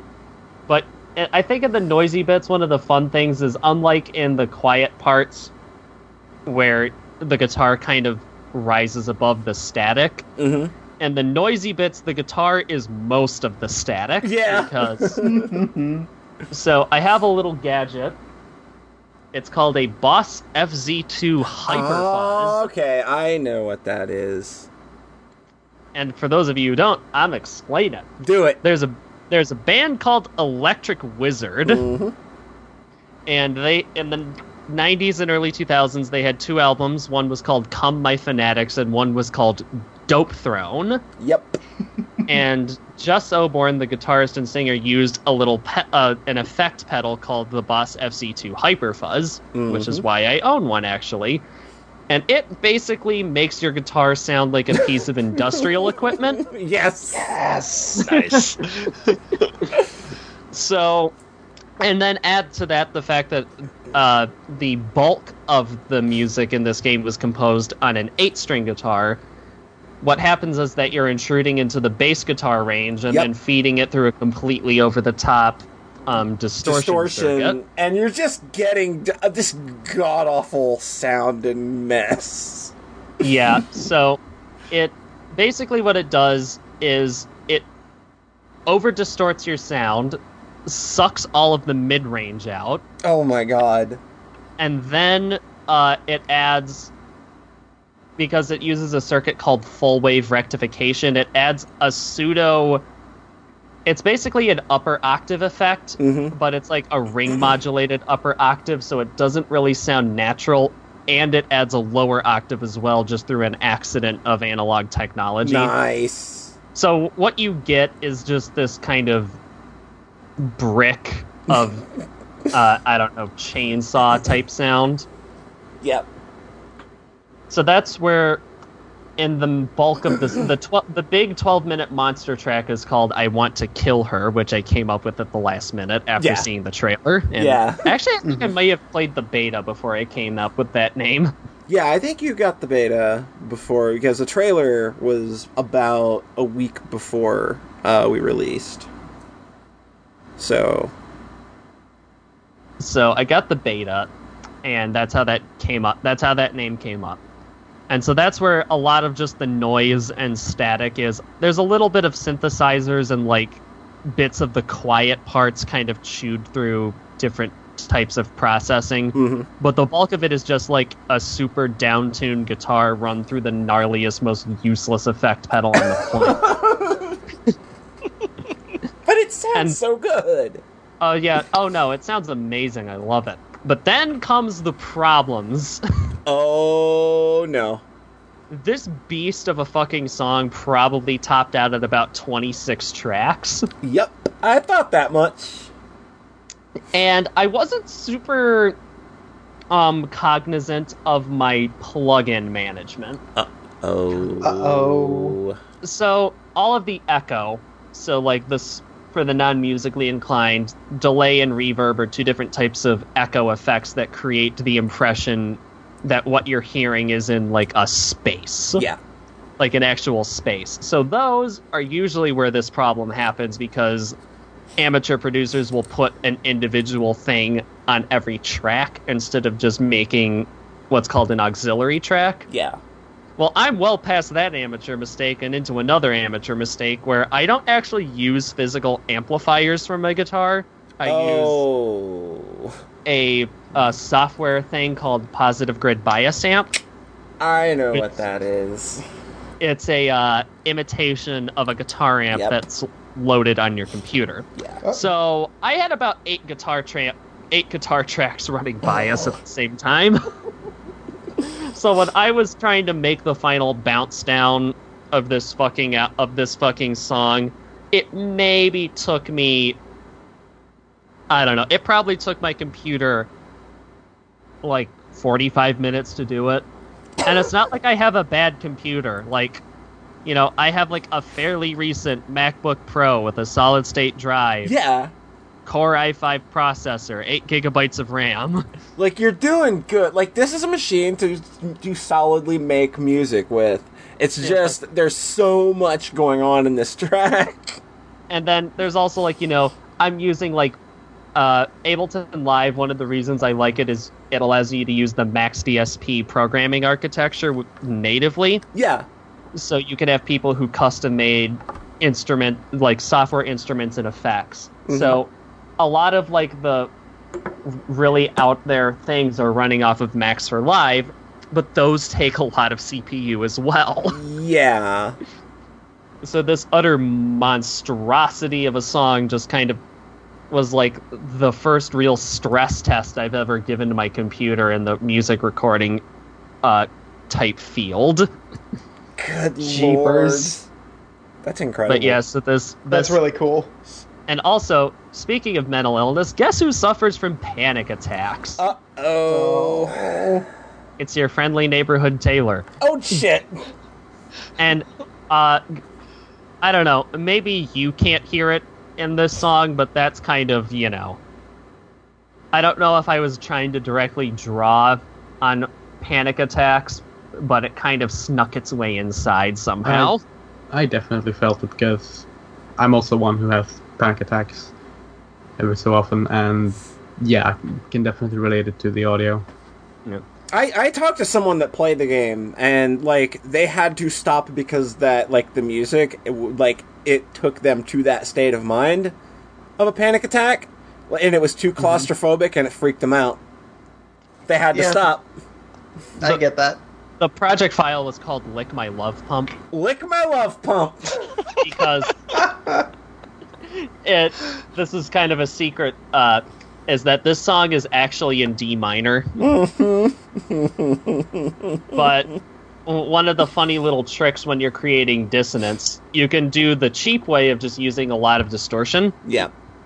Or you can use a lot of distortion, and you can use clever minor key tonalities So part of that claustrophobia is that this song doesn't actually have much in the way of a resolution. Yeah. Like, this particular one it never really resolves back to the root of the key it's in. Nope. So your brain is always looking for it. Yeah, and it sort of goes into a panic mode when you're not getting that loop. It's just constant building dissonance and tension, but you're never getting to the end result. You're like Skrillex without the drop. Yeah. Which is actually the opposite approach I took for the other song. Yes, the other song in the game. Other song in the rain. But we'll probably we'll punt that to spoiler part. Put that in the spoiler cast. We'll put that in the spoiler we'll punt part. That. All right. I have a lot to say about that as well. But All we'll right. talk about that in due All time. right. Yeah, the lullaby was a thing we'll be talking about. That was a process. Also, we wound up changing it from lullaby to her lullaby because lullaby on its own didn't seem super punchy to you, and also it's the name of a novel Pure by the song Fight. for one. It's the name of a novel by the Fight Club guy, and I was like, Yeah. oh no. I also like No, the thank idea. I also like the idea of using her lullaby because it could refer to anybody. Yep. Like both of our main characters, have that moment, and I think that's really why it stuck with me as her lullaby, and not really specifying whose, because both characters. I think it also refers to the third character too. Yes, and it refers to the third character in a very, very interesting way, which we'll talk about. All right. So, anybody else want to jump in and add kind of like what was, your, like anything else that you would want to talk about concerning your part of this game's production? I think I'm good. All right. Andrea? Do you want to get good? into the explicit? We're just going to run through kind of each chunk of the game and talk about our reactions to it and its inception. Well, we're gonna do that. But first, a final roundtable question for everybody at the table, excluding myself and John, I suppose, because this is more for the people that kind of added to our work. What was your feelings on sort of how your work was used in the final game? Like, what were your final thoughts? Do you feel that we did your work justice? Anybody? Yeah. I guess I'll start. Army pops out. Nope. I just talked for a really long time. I didn't want to go first. Okay. Honestly, it's like, because as I've said, I still haven't played it, mostly because it's like horror is not my thing. And it's kind of not. And you've had a bad spot, so you don't need to be reading a game like this if you're in a real bad spot. But when Poncho started his playthrough, it's like, okay, there we go. I can experience it that way. Cool. So and it's honestly very surreal for me to see my work like used in another thing, especially because it's like I didn't play like the beta or anything, so it wasn't like where I was seeing like each step. So it's like, that's my work. That's a thing. And it's and it's like, it's neat, but it's still just one of those things where it's like, wow, that's something I did, and it's like, and it's being used, and it's like, it's being used how it was supposed to be used, of course, but it's still just like, there's still that disconnect to me where it's just like, that's the thing I did. That's pretty but cool. it's still neat to see, though. Cool. Andrea, how do you feel about your final work appearing in the game, and overall, how did you feel? Well, I was very pleased with it. I don't know how long it took me to play through the game. It's like I played it in one sitting, and I got all the endings. I didn't get the true ending last, which kind of bugs me, but whatever.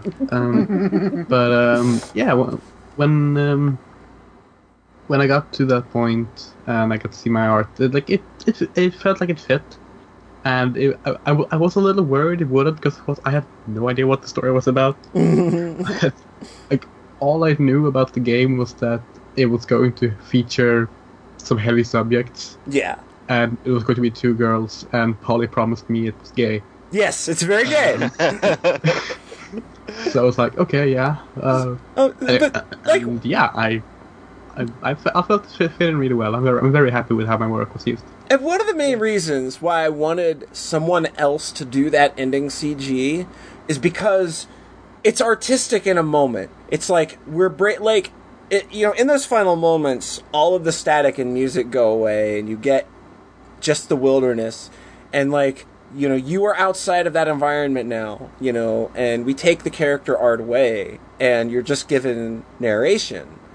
And I wanted to use different art other than Carmichael's to kind of represent a new beginning. Like they got out of here. This is something new. Yeah. These characters are now, their lives are changed forever, and now they have to go forward into something new. That's why I really wanted a different art style for the final CG of the game. And that was kind of interesting in terms of drawing it as well, because I don't normally end up drawing based on other people's art. Mm-hmm. So when you sent me the art for Taco, I made sure to match the color palette properly. But I knew okay, I can't draw exactly like this because that's not my style. Yeah, that's not what I would want. That's not what I wanted exactly. you to do. But I still wanted to be clear that this is the same character, and I think that came out fine. And it was really fun drawing Sal as well, because you didn't have any art for Sal. Yeah, she's never seen, and that was a fun little thing to kind of reveal at the end. That made that final shot even better, I felt, because are you even given much of a description? Yeah, when you play as Taco, you get a short description of Sal. That's about it. And I thought it was a really nice touch to have her appear in the ending, even if you only see her from behind. Yeah. It was very fun to work on. It was very fun to see in game. Cool. Yay. Taylor, what did you feel? How do you feel about the game's usage of the final thing that you put together? Oh, well, I guess up until I finally got to play it, I was a little nervous because John and Polly, who are in this chat, and I'm referring to in the third person. That's what you're allowed. Because you two had always, you had assured me that the music was perfect. Yes. And better than you could have imagined, and holy shit. And I'm I'm still worried that, I was still worried about how the music would tie into everything, because I seriously knew not one thing about this game. Especially because I apparently didn't even need much advisement, because like I said, I finished the final song pretty much in one go. Yeah, you were on the ball with that thing. Which was good, because it was just before I started a truly nightmarish fucking semester. Yep. Mm-hmm. Not just because of school, but because of some family shit. Yeah. That I'm still kind of bitter about. Everyone's favorite thing to deal with. So it was. I'm kind of glad that I got it out as expediently as I did, because I would have had I either would have had no time, or I don't think it would have been as good. But when I did play it, I was like, holy shit. I was like, where did this music come from? Did I actually make this? When I finally played the game, did somebody who actually knew what was going on in this game make this? And yet, at the same time, I feel like my utter detachment from the whole thing added to just the utterly oppressive atmosphere of the whole shebang. Yeah. Kubrick said that about 2001, was that he used a bunch of placeholder classical music for the game that was not made with his movie's story in mind. And then he had a whole score made for the movie, and then he put it in, and it's like, oh, no, this is much worse. Because it wasn't made... It was made with the exact events in mind, and existed within those events instead of outside them. Yeah. I really think that's why the music works so well. It's just... Or because we're like Stanley Kubrick. That too. That we were geniuses, basically. Yeah. Yeah, although, you didn't drive any of us to a nervous breakdown, so...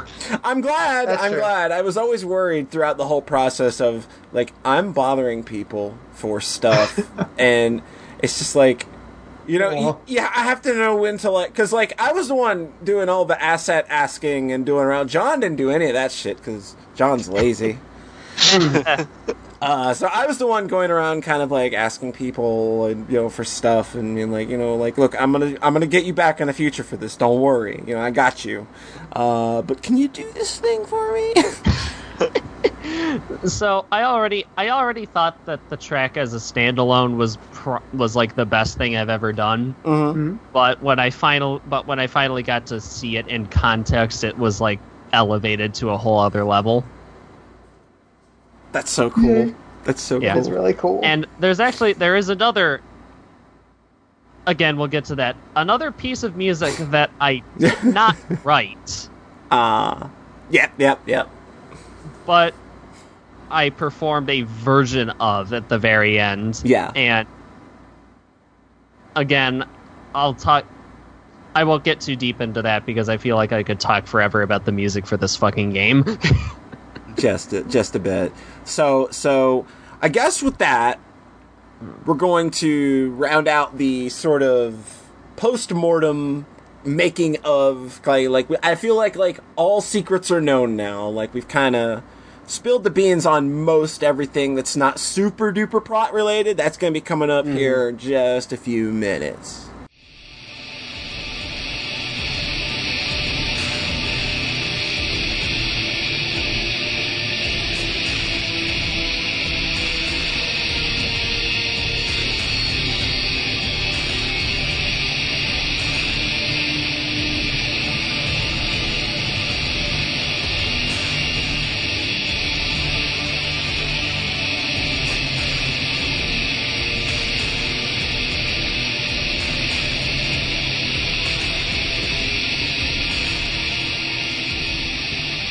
Okay, so that's basically, in a nutshell, how this thing technically all came together. So now, we're going to just spoil the shit out of the game.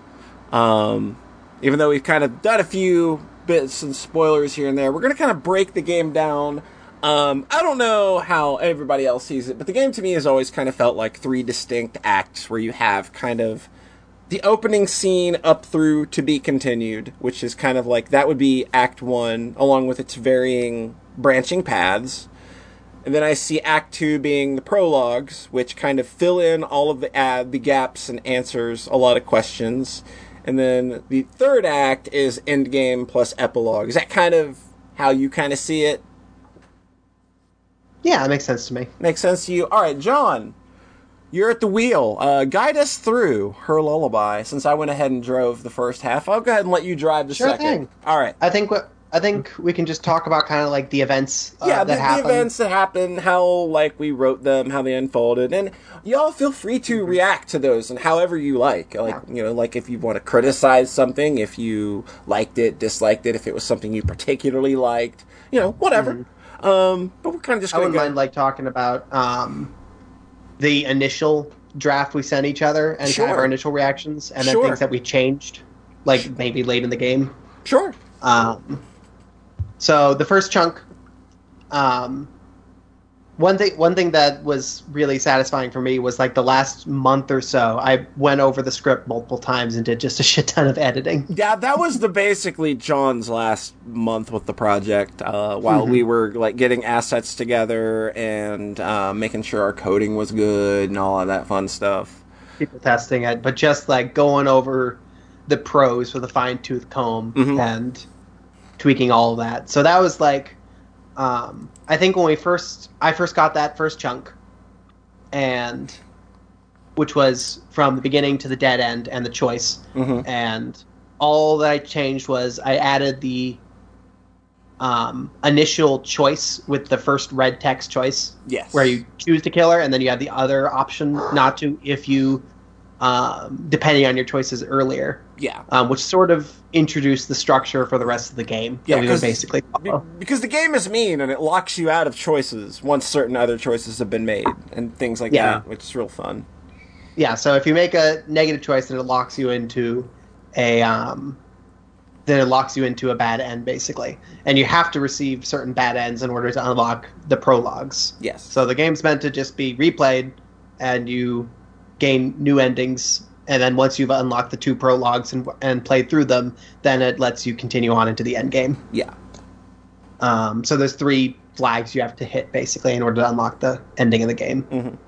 Mm-hmm. So that was the first thing, was establishing that structure with the red text and choices, and then locking you out of those choices depending on your actions, which was based on what you sent. What originally happened was that it would just continue onward into the dead end depending on your first choice. Yeah, if you looked at the knife first instead of looking at your surroundings, it's kind of like, you know, you can look at it as her kind of like thinking more of the negative side of things, of like, okay, I'm going to look at the knife first because that's the first thing that came to mind, rather than maybe assessing the situation. So she's already given herself to whatever bad thoughts are going to happen because she chose to look at the knife first. Mm-hmm. That actually makes me want to bring this up for me and the other 2 who weren't part of writing the story. Mm-hmm. Mm-hmm. Which endings did you get first? The first one we wrote dead end first. Well, No, like, what she means is, to people that actually played the game, which ending did they get first? Yeah. So, Taylor, what ending did you get first? I almost want to pull up the flowchart so that I can even remember. Most people I talk to either get dead end first or to be continued. I think I got... No, that's the one. I couldn't remember what it was called. I got to be continued first. Okay. Welcoming end, yeah. Because I kind of went in with the assumption that I wouldn't have to, like, do basically everything. Mm-hmm. So I was trying to get, like, the good end the first time all the way through, which kind of just funnels you towards the to be continued ending. Yeah, yeah. I think I underestimated how much people would just try to be nice. Yeah, that's something that really surprised me too. Like because like that was something that like I got on the first night. A couple people on Discord were like, I got to be continued, and I, you know, like, what am I doing? Like, why can't I get past to be continued? It's like, well, you got to do some other things that might not be, that might be a little unsavory. I think Go ahead. I never do the evil shit first in a video game. I always save that for a second playthrough. The thing is, like, if you look at the knife first, you lock yourself in. Yes. But since first of all, the knife was the second choice. So, both the checks were like, oh, yeah, I should look at these things. Well, let's check the surroundings. Okay, well, might have been let's better check to the put knife on top, just try to trick more people in. Yeah. I didn't realize that, you know, you lost choices and stuff until the second playthrough. Because it's important to me that people understand that going into the climax. So I feel like that's a weakness, because if you go get to be continued, that unlocks the first prologue, and then you go to the main screen and you click wake up. You go through the whole prologue, and then you go to the main screen, start new game. Yeah. And a lot of people don't realize, I just need to keep replaying this and finding new endings. Yeah. Because they got that first prologue, so they thought, what's next? And a few people were like, is that the end of the game? I think it works. I think it still works well, because even if you get the good to be continued end first, that just means that you actually reach the horrific shit later on. Yes. It gives it a build-up that it wouldn't otherwise have. So I think it still works. But it was kind of interesting is because, as everyone else, I was trying to get the good ending. I wanted to see my art. So, like, I was like, I'm not going to... The red ones seem dangerous. I'm not going to take the red ones. And then... then I got to be continued, and the first prologue the wake up bit. And I think it worked, but it was interesting just because I didn't realize you locked yourself in until later. And I think the people that were stuck after getting the first prologue, and they're like, "What? Do I just have to do I just replay the whole game?" And then I feel like in a visual novel where all you can do is make choices and get endings, it's pretty okay to expect players to replay the game and get different choices and get different endings. Yeah, and there's a handy skip text button, so... Yeah, there were a few people where I was like, just play it some more. You're good. Yeah, you're fine. What do I do? People who would ask me that with, like, asking, I think I think it was the sense that asking me wouldn't be cheating, like looking at the guide packaged with the game would be.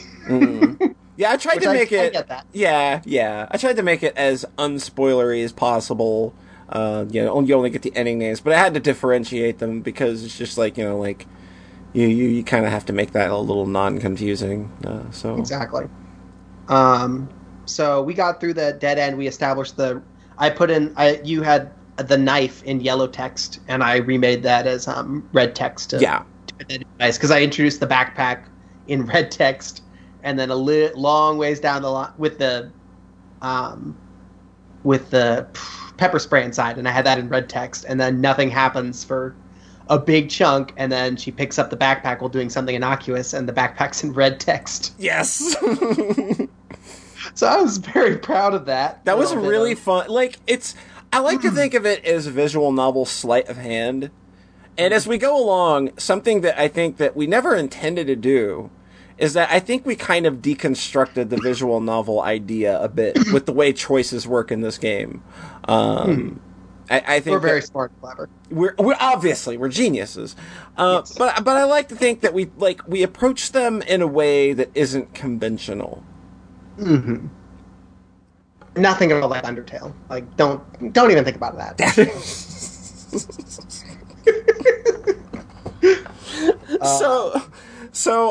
What are some key scenes you'd like to hit on in this big first act that you think are? I spent a lot of time on that camera, and then I think you changed it anyway, and it made it look better. Yeah, just a little bit. Yeah, you wanted to have a little bit more, be more visible. Yeah. So that whole camera scene and the tension leading up to that was we put a lot of, also the backpack and her looking at her own cell phone that whole choice was a late addition because it felt like there was a huge chunk of time without any choices, and it felt like the telling her name wasn't sufficiently like going out on a limb, trusting. Yeah. So talking to her, saying, "Yeah, here's my cell phone. I got that it still has battery." That's more of a demonstration of trust than just saying, "Yeah, I'm Sal." Also, the cell phones also kind of tie to each other because Taco's prologue also has a cell phone. So both scenes kind of having a cell phone, I kind of like that they're both used a little differently. And shout outs to both John and Rhett because I made those cell phone graphics with all of their references to their games and stuff like that. I noticed a few references in there, yeah. And I loved the scene where Taco got the texts. That's going to be real good. That's a prologue, and we'll talk about that in a minute. Also, the ringtone, Taco's ringtone, is the 1-Up sound from Super C. Yep. Nice. A lot of little references in there that kind of tie us in, you know. Mm-hmm. I think a scene that I really liked a lot, we talked about it earlier, was the moment where you have the bonding of these two characters coming together and realizing that they're honestly really just scared shitless. And the lullaby actually coming into play. And I really wanted that moment, where, Taco is the one comforting Sal, but Sal could actually, she wasn't humming the lullaby for Sal at all. In that scene, really, it was more for herself because, I like the image of feeling her shaking under the coat, knowing that, I had a lot of fun, and it was also kind of really hard to kind of keep it together, writing that little scene and diving into that weird feeling of fear and looking for anything to hold on to and trust in a moment when you're just scared positively shitless. Mm-hmm. And that was one of the parts where you fleshed it out a lot. That was sort of the dynamic, was that I'd look at what you wrote and then take out a bunch of words, and you'd look what I wrote and add words that were necessary. Yeah, it kept this balance. Great, because John likes brevity, and I'm very wordy when it comes to things. And the only time I was really adamant, I was only really adamant about him not taking my words away in the end game.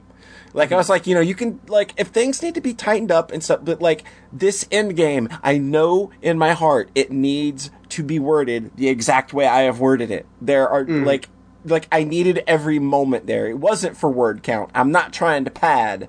It's just, I need the player to kind of feel that tension every moment. I want every text box to be cringing, hoping something bad isn't happening. And I think what it wound up being was that with the end game, I was like, this, where I wanted to just kind of, I think it came across that I wanted to cut out large chunks of it to make the whole thing flow a lot faster. Yeah. When in reality, I was just kind of like individual sentences I wanted to punch up and generally make a little more descriptive, or just like flow better in general. Yeah, I think there's a lot of began to verb and continued to verb. Yeah, and then replacing them with verbs. Yeah, So yeah, like, just kind of. John began to get up. John got up. So that was a fun editing project. Was like, what do I value in a sentence, especially with sentences of action? Yeah. Sentences of murder, which come up a lot. Oh, yeah, there might be a little bit of murder in this game. I don't know if y'all know that. Yeah, just a little bit of murder. Just a little. But then bit. also I'll put in scenes where I don't really actually put in what's necessary for the emotional resonance of it. And that's kind like of where I came along and like fleshed that out a bit. Yeah, but still respected what you had already put in place. It's just it was a constant back and forth punching up, really. Yep. Exactly. I think the pros wound up for people who are not like either professionally trained and have not written a bunch of fiction before. I'm pretty proud of how that prose turned out. Like, I think that's like the one thing that's like I'm completely like, the story of this game is so like close to my heart and perfect. So like the fact that this was sort of both of our first effort at that, and just the way the words came together was as solid as it is, made me feel really good and excited about moving forward with more writing projects. Abso-fucking-lutely. So believe it or not, during that second chunk there that I sent, all the murder was very lovingly crafted from the get-go, but then you had to punch up the nice scene. Yeah, I had to make the nice, cute scene, but like the violence also is, again, it's off-putting, but it's also very important to the story, and also very important to the mood we're creating, and also just as people trying to express things that are inside of us that are probably really ugly that need to get out. Like, we got those things out in a way that I felt it's very healthy, and we did it without making it torture pointy or, again, like we mentioned, like not pointing a finger at mental illness or anything. It's very well balanced, I think. What about you, Taylor? Any specific scenes for you in like sort of that first act that come to mind, be they endings or just individual things that you liked? For me, I think the most impactful sequence in the sort of first act was probably like when Sal is on the verge of like flipping her wig, and then when she like relents, and then just the whole sequence with the debut of the lullaby, I thought was really like right in the feels for me. Oh, such a And the lullaby itself is actually something that was not actually in the game for the beta. That didn't actually get put in until probably maybe, a week before release. We didn't. We spent a long time without a lullaby. Yeah. Yeah, that took a while. Yeah. What about you, Andrea? Any specific scenes in that first kind of big chunk that kind of stand out for you that you particularly enjoyed or felt maybe could have used work? Something, anything. What you got? I really liked Taco's, the way she dealt with stress using humor. It was a really nice touch, because it sort of threw the tone and atmosphere of the scene sort of out of balance in a good way. Yeah, because it made you weren't really sure what to expect when she was cracking jokes about stuff, and Sal Sal's terrible attempt at a knock joke. Yeah, that was a great punchline. That one's all John. That was so hilarious, it killed me. There were a couple of very funny moments in this story that when I got to them, but John wrote them both. There are a couple of real funny things that happen, and I literally just died laughing at the computer the first time I saw them, but that's the first one. The knock-knock joke is real good.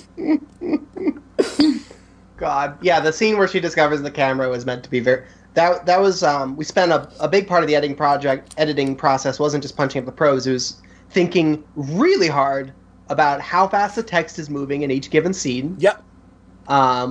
Because we were both alternating between not using the slow text when it was necessary and then overusing it so that it would lose its impact. Yeah.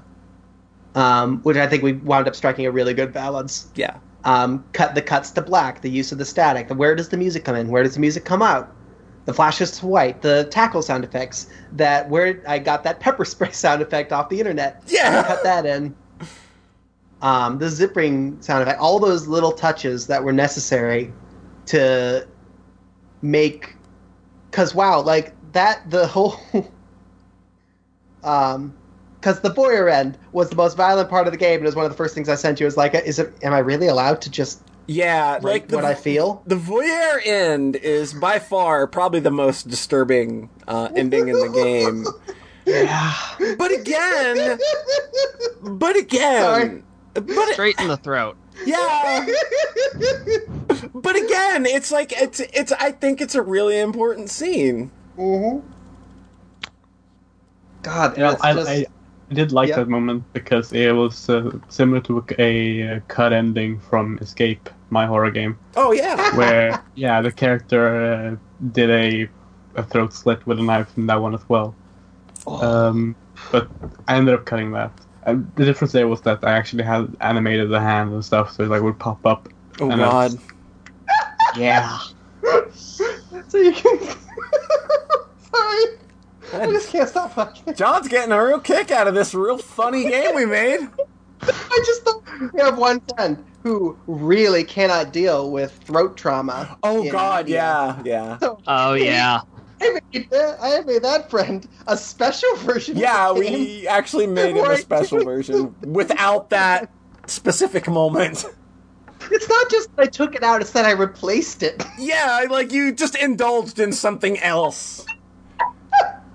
Eye trauma. Yeah, I sent that to Taylor and Polly. It was like, it's just this really funny exchange where it was something like exchanging that scene for something else that was but it's something that would be real squicky for me since I have like eye problems. That was what it was. I sent that joke as a joke over to you. Yeah. And then I realized after sending it, wait a minute, Polly's got a lot of issues with eye, and I specifically cited like her like stabbing into the eye that you were having that was hurting so much. Yeah, it's so bad, and it was the same fucking eye too. That's so good. So what I hope comes across also is that I think one thing you can say about Her Lullaby is that it really leans into an almost melodramatic tone where it's just so grinding, violent, just kind of consistently. Like even Rhett pointed out that like the death endings in the first act of the game before you really get to know the character kind of just were like, what? They came out of left field for him and didn't really have as much emotional impact as they did visceral impact. Mm-hmm. So I feel like there's a lot of moments where we found humor in the game. Yeah. Mm-hmm. Especially near the end, we were adding in a few moments. Oh God, there's a real good rewrite in the end game that happened when we started talking. Like we had a little powwow after our first draft was finished, and we changed something that we'll talk about later that ended up being like kind of one of the best moments in the game. I think. Oh boy, I think I know what you're referring to. It's real good. So there is like legit funny moments in Act 1, like when Taco is telling Sal that her girlfriend says she's really bad in bed. Yeah. Like and Taco and Sal being genuinely just distraught about this. Like, I'm now questioning my sexual prowess and I'm locked in a basement. Fantastic. It's real good. It's so good. And just like her getting real defensive about it, I'll show you who's bad. It's just like that cute little moment there that only happens when you have trust. It's really, really cute. Yeah. It might also come back around later. Perhaps. So, even I think in the moments that were like very serious, like in the first Dead End, there's a line where she's like, I was just focusing on the oozing blood and the coming reality of my own death. And then It's so melodramatic. I'd taken that line and I popped it out to Polly, and I was just like, I love this game. Yeah. It's just so over the top and kind of like And there's we wound up with such an anime villain too. yeah, With, basically. There's a lot about it that was just very funny to me. Yeah. And I think it was finding humor in things that were very serious to us that also wound up helping us process shit. Yeah, that's like finding the humor and like putting in being able to put it into the game and make it work really well. Actually kind of helped a lot with looking at the shit that's stressing you out in real life and being like, there's some real fucking humor in this. When she stabs her neck and then falls over and it's dot dot dot dot dot dot dot dot dot. Ow! Ow! Oh, this sucks.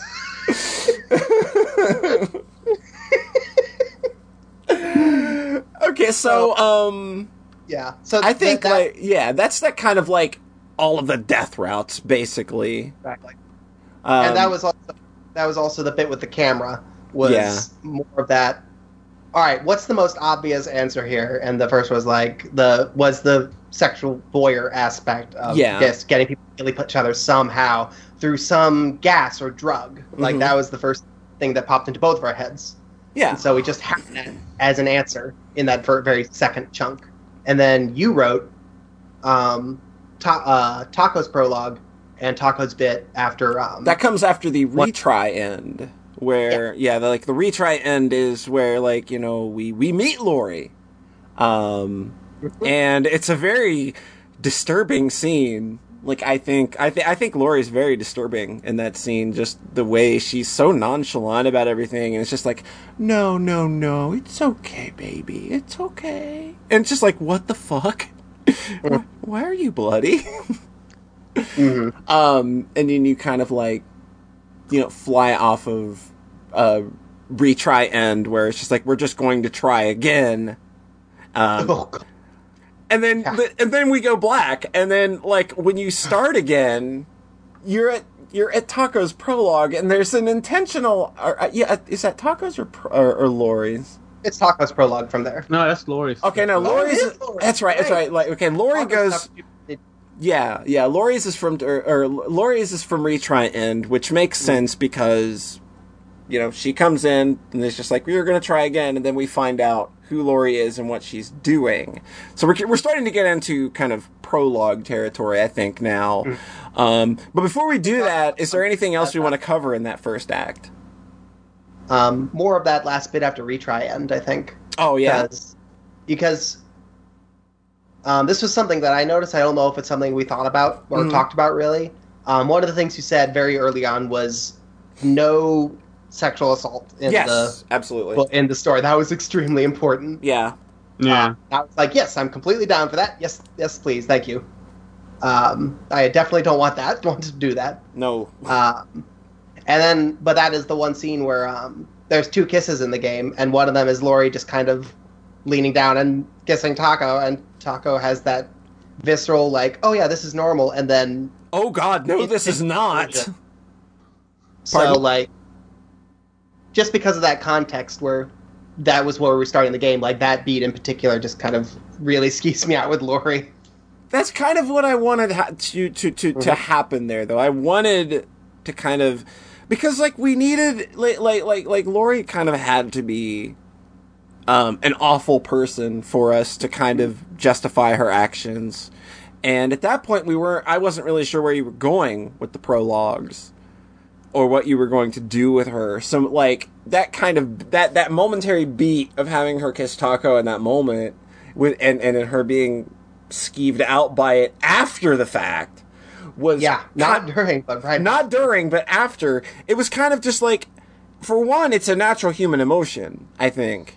And two, like, I kind of think that that's kind of when, like, Laurie needed to start being painted as a very, very bad person.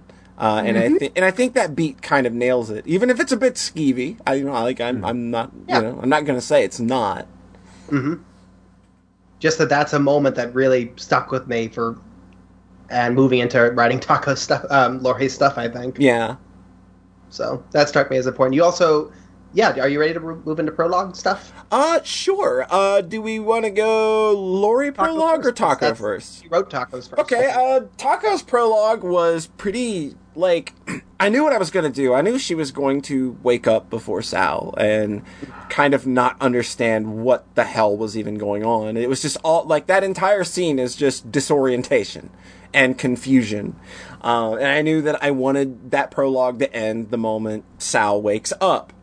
But what I didn't know what I was going to fill in the middle was the really fun stuff that just kind of hit out of nowhere. It's just like, what if Taco has a moment where she's actually interacting with whoever did this and doesn't know it?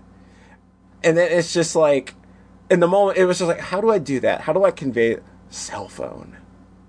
And then you get, like, that awesome, the texts, like, her sending a text, and it's just like, it's such, a real great scene, and how it kind of just, like, God. Her getting broken down even more, before, like, she's already far more broken down than Sal is when Sal wakes up, because, like, she's already being freaked out by somebody fucking with her over the phone.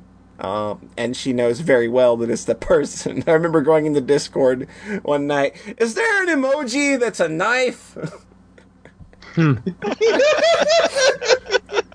Yeah, that bit was so good. Do it.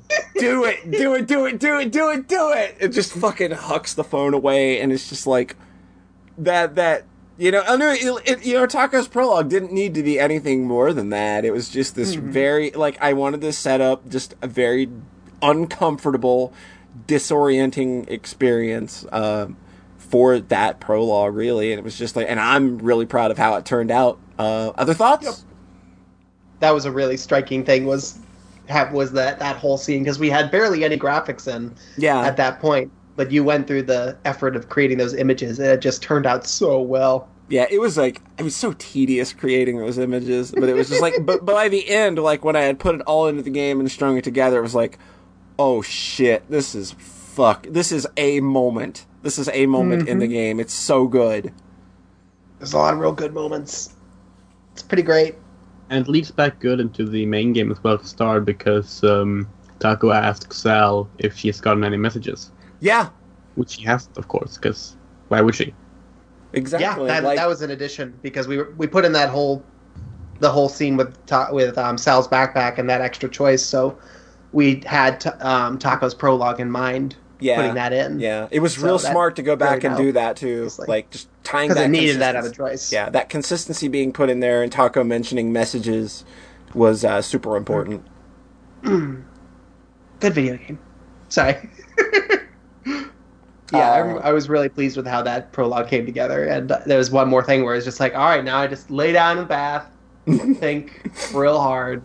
And now we jump to this next part is all John. Like, believe it or not, like, Laurie's prologue and a large part of her characterization is all John. In two parts. Like like Laurie's prologues are very, very, very, very important. So John, why don't you take us through how, like, all of it, just take us through Laurie's prologue. Sure. Well, at the start of it, we kind of, like, one of the things we had been floating a number of possible answers kind of by each other without, like, any commitment. No, with, like, any commitment. And one of them was like, what if this is a government, like, some government facility and testing? Yeah. And I think I didn't like that. And I wanted to, like, craft something that would be an answer to what's going on and answer almost everything leading into a climax. and do it in such a compelling way that it would feel like there didn't need to be another answer beyond that. Yeah.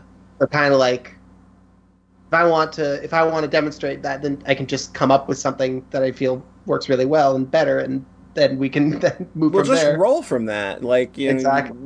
During that, I remember, like, kind of the idea for the final, the answer, the solution to, like, what's happening here. Mm-hmm. Like, I think you just kind of, like, I don't think you wrote it intentionally knowing that's what we were doing. You just kind of wrote a "you" in there. You just kind of... There was a moment where it broke the fourth wall. Yeah. Right? Just a hair of a second. Yeah. And I was like, oh, this is creepy and cool. Well, don't need to go back to that. And so Laurie's prologue is stylistically very different from the rest of the game. I did the sound design for it. I found all the images. Mm-hmm. I made all the images. I wrote it. It's important to be. I think it is its very own, very unique thing, and it's all the better for it because it's intentionally different from the rest of the game. Like, it doesn't look or sound. Music most of it. It doesn't look or sound anything like the rest of the game. Mm-hmm. And since the rest of that game does have that kind of droning effect of like, oh, this is violent and horrible. Yeah. Pretty consistently the whole time. So sort of exchanging that setup for like a more low-key Dread, where like you were starting outside in a safe situation and then slowly build. It's the first time Laurie kills somebody. Yeah. And then building up into something awful. Yeah.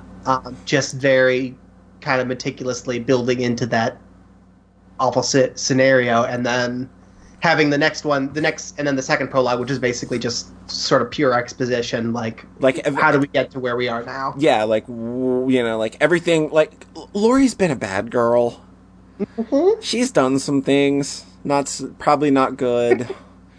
I really like, and there's just something very different about the exposition and the way that it's done with the prologue. Like, I don't know if you intentionally or unintentionally did so, but her narration and the way that things are narrated from her perspective is just so vastly different. And that's something that kind of like we knew we wanted to shift perspectives and just kind of surprise the player. Like, that's why, I did a prologue from Taco's perspective, because I wanted the player to start it up and kind of start it in the same familiar way. Like, you think the game's starting again. Mm-hmm. And then it's just like, wait a minute, no, you're in somebody else's head now. And then you just completely ran the distance of 500 football fields with that with Laurie in a way that's just so cool. Mm-hmm. Yeah, I really appreciated Laurie's prologue, although they technically are told in reverse, but whatever. I really liked it because not only because the perspective changed in the shift in tone as well, but it also introduced a clear focus on this fourth wall breaking voice, which I first assumed was like, oh, so this is like after Laurie's been captured or something. It's like a police interview thing. Like, when am I going to get to that point? And the way that evolves later on was really interesting. Yeah, like everything that kind of like I don't know if that was John's intent when writing that prologue. But when you go and read it and see how the game kind of wraps itself up, and then like the way we went back and kind of the way you end that second prologue of that was an Laurie's, addition after that was an addition the epilogue after the epilogue was written, so that so that like you jump into that right at the end of the game and it ties together, and that's like when you So what are you gonna so why don't you answer my questions? Like, you're like, wait a minute, what? Who is she talking to? Yeah, like, and then we go right into the climax. I really love that mindfuck there of just like, wait, what? Why is there a choice here? Who are we talking to? Yeah, it was really well done, and it was really it made it much more interesting to find that end game epilogue. So yeah, that was really cool. Yeah, I think a big part of it that makes Laurie feel distinct is that she doesn't talk about her own feelings very much. No, she's very... except in the context of explicit monologues straight at the player. At the start of each prologue, she has just a monologue explaining her motivations. And she's so full of shit. And it's total bullshit. Yeah. I actually watched a few similar monologues from Baccano going into that. It's the thing that I like about how Laurie ended up, like, and I think what kind of makes her character work is that those prologues, even though she's this really dangerous, awful, just evil person, she's so fucking childish. Like, I love the language, the language that was used. I really like that it's just magical place. Like, that's so dumb and childish. Like, it's yeah. I also just love the fact that she's so wrong with everything too. Like, she really doesn't get anything. She doesn't get anything. She's completely confident. Yes, she's so full of shit and confident about that bullshit. Mm-hmm. When I first read that bit about, like, oh, maybe all the bad thoughts gather here, like gravity, and I'm like, what the fuck? What are you talking about? What is this girl on? And the thing was, I wrote that because I hadn't thought of the ghost yet. Mm-hmm. And I don't know how much Carmi knows, because I don't think Poncho's finished the ending. Yeah. So he might be in a bit in the dark for coming up. Oh, no. Yeah, no, and I only got to, like, his 5th episode out of 6, Gotcha. so, and it's like, shit, we're starting. Uh-oh. Oh, well. Don't worry, It's all good, you'll though. still enjoy it. There's still a lot of prose, and it's paunchy reading, so you'll still enjoy it. Yeah. So I sent that, and I kind of intended that to be a satisfying explanation, sort of in the sense that everything about Laurie I kind of wrote seriously. Yeah. And then looking back on it, realized how fucking funny it was. Yeah. Like, she's such an awful person, but it's really black comedy when you think about it. I mean, the fact It's that she's really called dark. an anime villain. The fact she's called an anime villain Yeah, is like- perfect. It's just yeah, feels like- like one of those really just fucked up twists. Like, you reach episode 11, and it's like, oh, by the way, this building, it contains all the evil thoughts of people who ever lived. It's like, huh? What? So I keep going back to the 90s when it comes to Laurie. She almost reminds me of, like, Matthew Lillard in Scream. Oh my god. I haven't seen Scream, but I appreciate that. Movies don't make psychos. Movies make psychos more creative. Yeah. No, I get that comparison. Yeah. And this is the part where I had to think really hard about mental illness in fiction Yeah. and serial killers in fiction, because I don't know much about serial killers in real life or think about them very much. Right. I was kind of looking at talking about Laurie in the same way that, something like Baccano will have the rail tracer or lad, where it's less like, oh, let's explore how this real person comes to be, and more like, let's have this person that embodies these kind of bullshit concepts. Yeah. And it's just... And then match them at other characters. Yeah.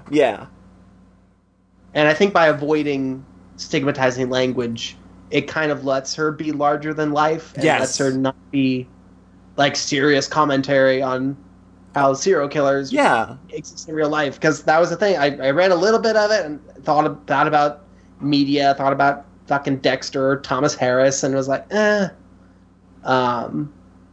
and then it was just like, no, I can just write this concept, which is basically just kind of, I think it's a lot of taking the piss out of myself. Oh, yeah, absolutely. Bullshit came from inside me. So I think that being able to get it out and then make fun of it was very healthy. It's a way to kind of, like in a way, that again is kind of like how this game was therapeutic in a way for us, because not only was it, you get to kind of, you looked at yourself in the mirror during those during those prologues, and you got to kind of be like, maybe I'm a bit pretentious. Exactly. It also works really well because even if something was like bordering on coming across as commentating on mental health or serial killers, anything like that, because of the way the story wraps up, you know that's not what it's doing. Yeah, like like nothing like that is ever implicated. Exactly. At least, yeah, that's definitely what I aimed for. So it was a cool dynamic there where I was intending to like write Laurie's thing and then a big chunk of the end game. I like the mechanism in the second prologue where you have the different choices for explaining things in a different order before getting finally to Taco. The only thing that in retrospect was confusing was how Sal was taken out of bed at night and jugged and thrown in a duffel bag, but she winds up with her backpack. These are just plot holes we don't worry about. I'll tell you some other contrivances I came up with in the end game. Don't worry. Okay, cool. Don't worry. I had some contrivances too, but I kind of tried to gloss them over a bit. Yeah, I don't think it actually. You see, it doesn't actually matter. Taco still has her coat on, but she went to bed when she was abducted. She also has her cell phone. Like, come on, like, I can look at this, and some of this shit doesn't make sense, okay? Okay. Were they in bed? Maybe Taco and Laurie were sitting in bed watching a movie, and then Taco fell asleep in Laurie's arms, like Laurie says that explicitly, and then got drugged while still in her full outfit with her cell phone in her pocket. Sal is less likely. Sal maybe was having a really fun night and got home and just kind of flopped down on the bed. Yeah. With her pack still on. I like the idea of Laurie just carrying her out with her backpack in the other hand. That's just really funny. You see, Laurie started hitting the gym. There you go. She decided she was going to start murdering people for fun. Yeah, I definitely get that impression. Bought a gun, bought a gym membership. It's like, well, if I'm gonna be hauling dead weight, boom, Heyo. boom. I should probably increase my squat max. And then I was having to think, like, okay, they go off a mountain trail that's like 2 miles into a trail. Did she walk that way with a body, with like a person in a duffel bag? And then, okay, there's a road a little off to the side that's just a 10-minute walk. She lugs the body that far, and then she drives there. And so the spatial logistics in written fiction are something. That might not add up. It's okay though. Don't worry about it. I think it adds up. I just had to think really hard about it. Yeah, it's all good. Hey, so Taylor, are there any kind of moments here in these any of these prologues that kind of stuck out to you that you would want to talk about? I think we already covered Taco. I keep wanting to say Toko. God damn it! Thanks, Carmi. I think we can actually blame Poncho. We can blame Poncho for that because that's what he said through his entire LP. I feel bad. I haven't watched Poncho's LP yet. Oh shit. Aw. All right, so when Taco Salad is getting the text messages from the mysterious person, yeah, that I thought that was like really cool and unsettling, and like helped setting up the mystery of like what's going on here, like who, how. I mean, it definitely kind of just says, okay, there is a person here. Somebody's sending these. Oh, that's fun. Yeah, and then we get the answer pretty much right away. Yeah. And then which frees up room to have a fourth party involved. That was a quote I think we both really liked, was I think that Joss Whedon quote about always play your cards right away so that you have to come up with new cards. Yeah. I think we did that a lot in this game. Yeah. We didn't hold a lot back. Mm-hmm. Which I think was good to its effect. I'm sorry, what were you going to say, Andrea? Well, I didn't say anything. Yeah, Taylor, maybe? No, that was me.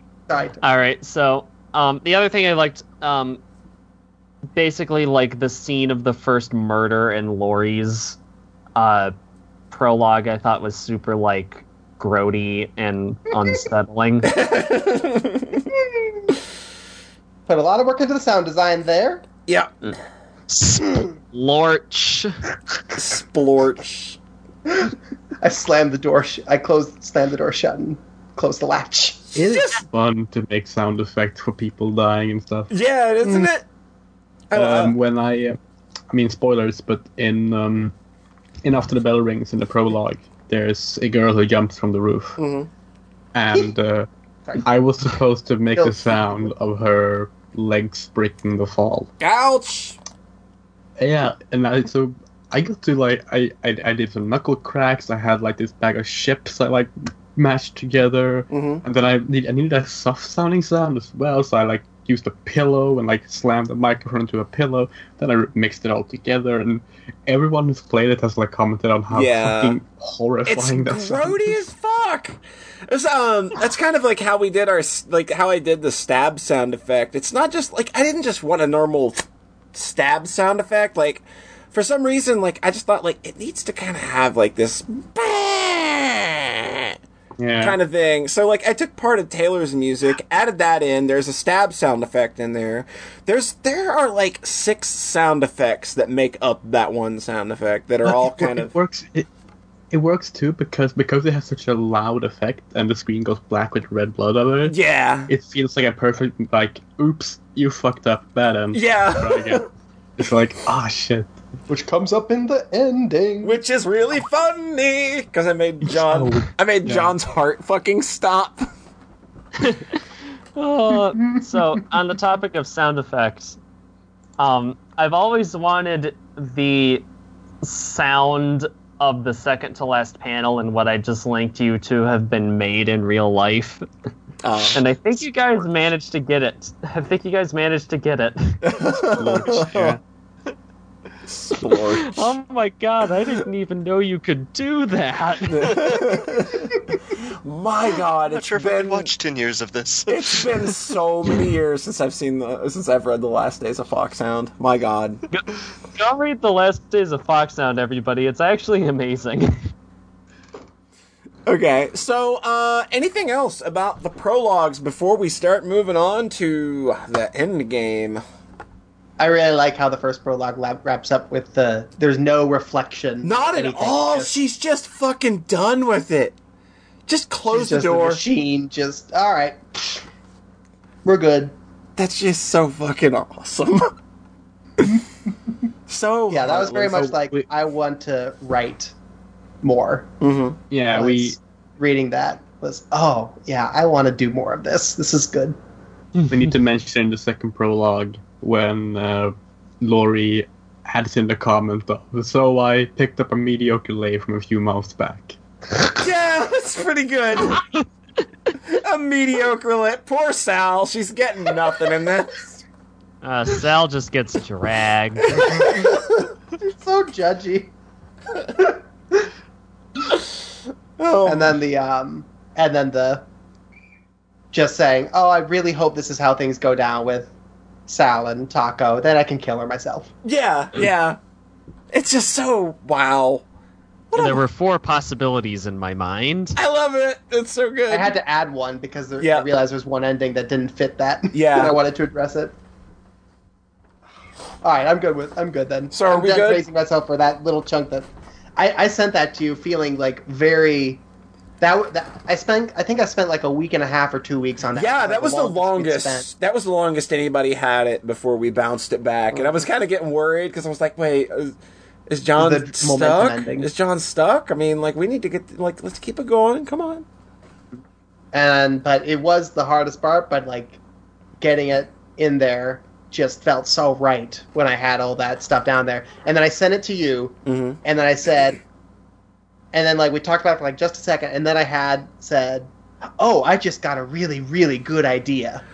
Oh, this is where the idea for, the epilogue came in. Yeah. Yeah, but that would not be implemented until, I believe, after we... And what I told you, sorry, not to cut you off. Go ahead. I told you, all right, this is a really good idea, and it's going to be hard for me to sit on it. I'm just going to write it down, and then bring it back up after you do your thing. And you were like, yes. And then you wrote the entire endgame, and then I showed you a screenshot of that, what I think I'd written down. Yep. And they were like, oh my god, we have the same idea. Yeah, we had literally the same fucking idea. Like, as soon as I had read that, John's prologues, it was just like, I know what is causing this. I know what's causing it. And I was able to kind of steer the end game in a way that kind of helped point toward that a little more if it wasn't already obvious. Yeah. I was so glad. I loved the reveal of what was happening. It's so good. And as you mentioned in the end game there, when the choices start popping up and the choices are red again. Mm-hmm. That's so good. You don't act upon them, and I was like, holy shit. There is someone else here. I love I think Rhett was just like when he got to the first prompt there where it's just shooter. And he was just like, "Fuck! What did I do wrong?" Because that's what the game has taught. That's what the game has taught you the whole time. Yeah, red means wrong. You did something wrong, and you have no other choices. You get like 3 red choices at one point, and it's like, what? Do it. So okay. you wrote the end game. I wrote the entirety. You drafted out the first draft of the end game. The entire draft of the final end game, from the end game, for everything from end game to the final fade out of Freedom End, which is where our characters finally escape. I did all of that. I don't know how long it took me, but I know that when I got the Steam to do it, I just couldn't stop. I was actually acting out some of the parts in the room with somebody helping me so that I could actually write some of this shit right, because there's a lot of action going on here. You didn't actually kill them, though. No. No, I didn't. I promise you that. I promise. I didn't actually kill them. Shit, I need to get somebody else now for the next ending. But, kind of like the end game was where, just kind of like, this is where everything's going to come to a head. We've got to have this confrontation with Lori, and it's not going to be a fucking Dragon Ball Z fight. And it's not going to be a fight that Sal's going to be real good at winning. Because, hey, it turns out, for some reason, Lori's actually a really good fighter. For some reason, and just Sal gets her ass fucking beat. So, is Sal good at anything? She's not good at much, huh? What are Sal's academics like? I know imagine they're all in college now. Yeah, I imagine not good. But basically, this is kind of where we establish that, yes, Lori is an absolute monster and needs to be taken care of, but I can't give it to you easily because, there are a lot of moments where it's just there's one moment in specific where I like the idea of the gun being fired, and it was just oh shit, did she just kill Taco? Mm-hmm.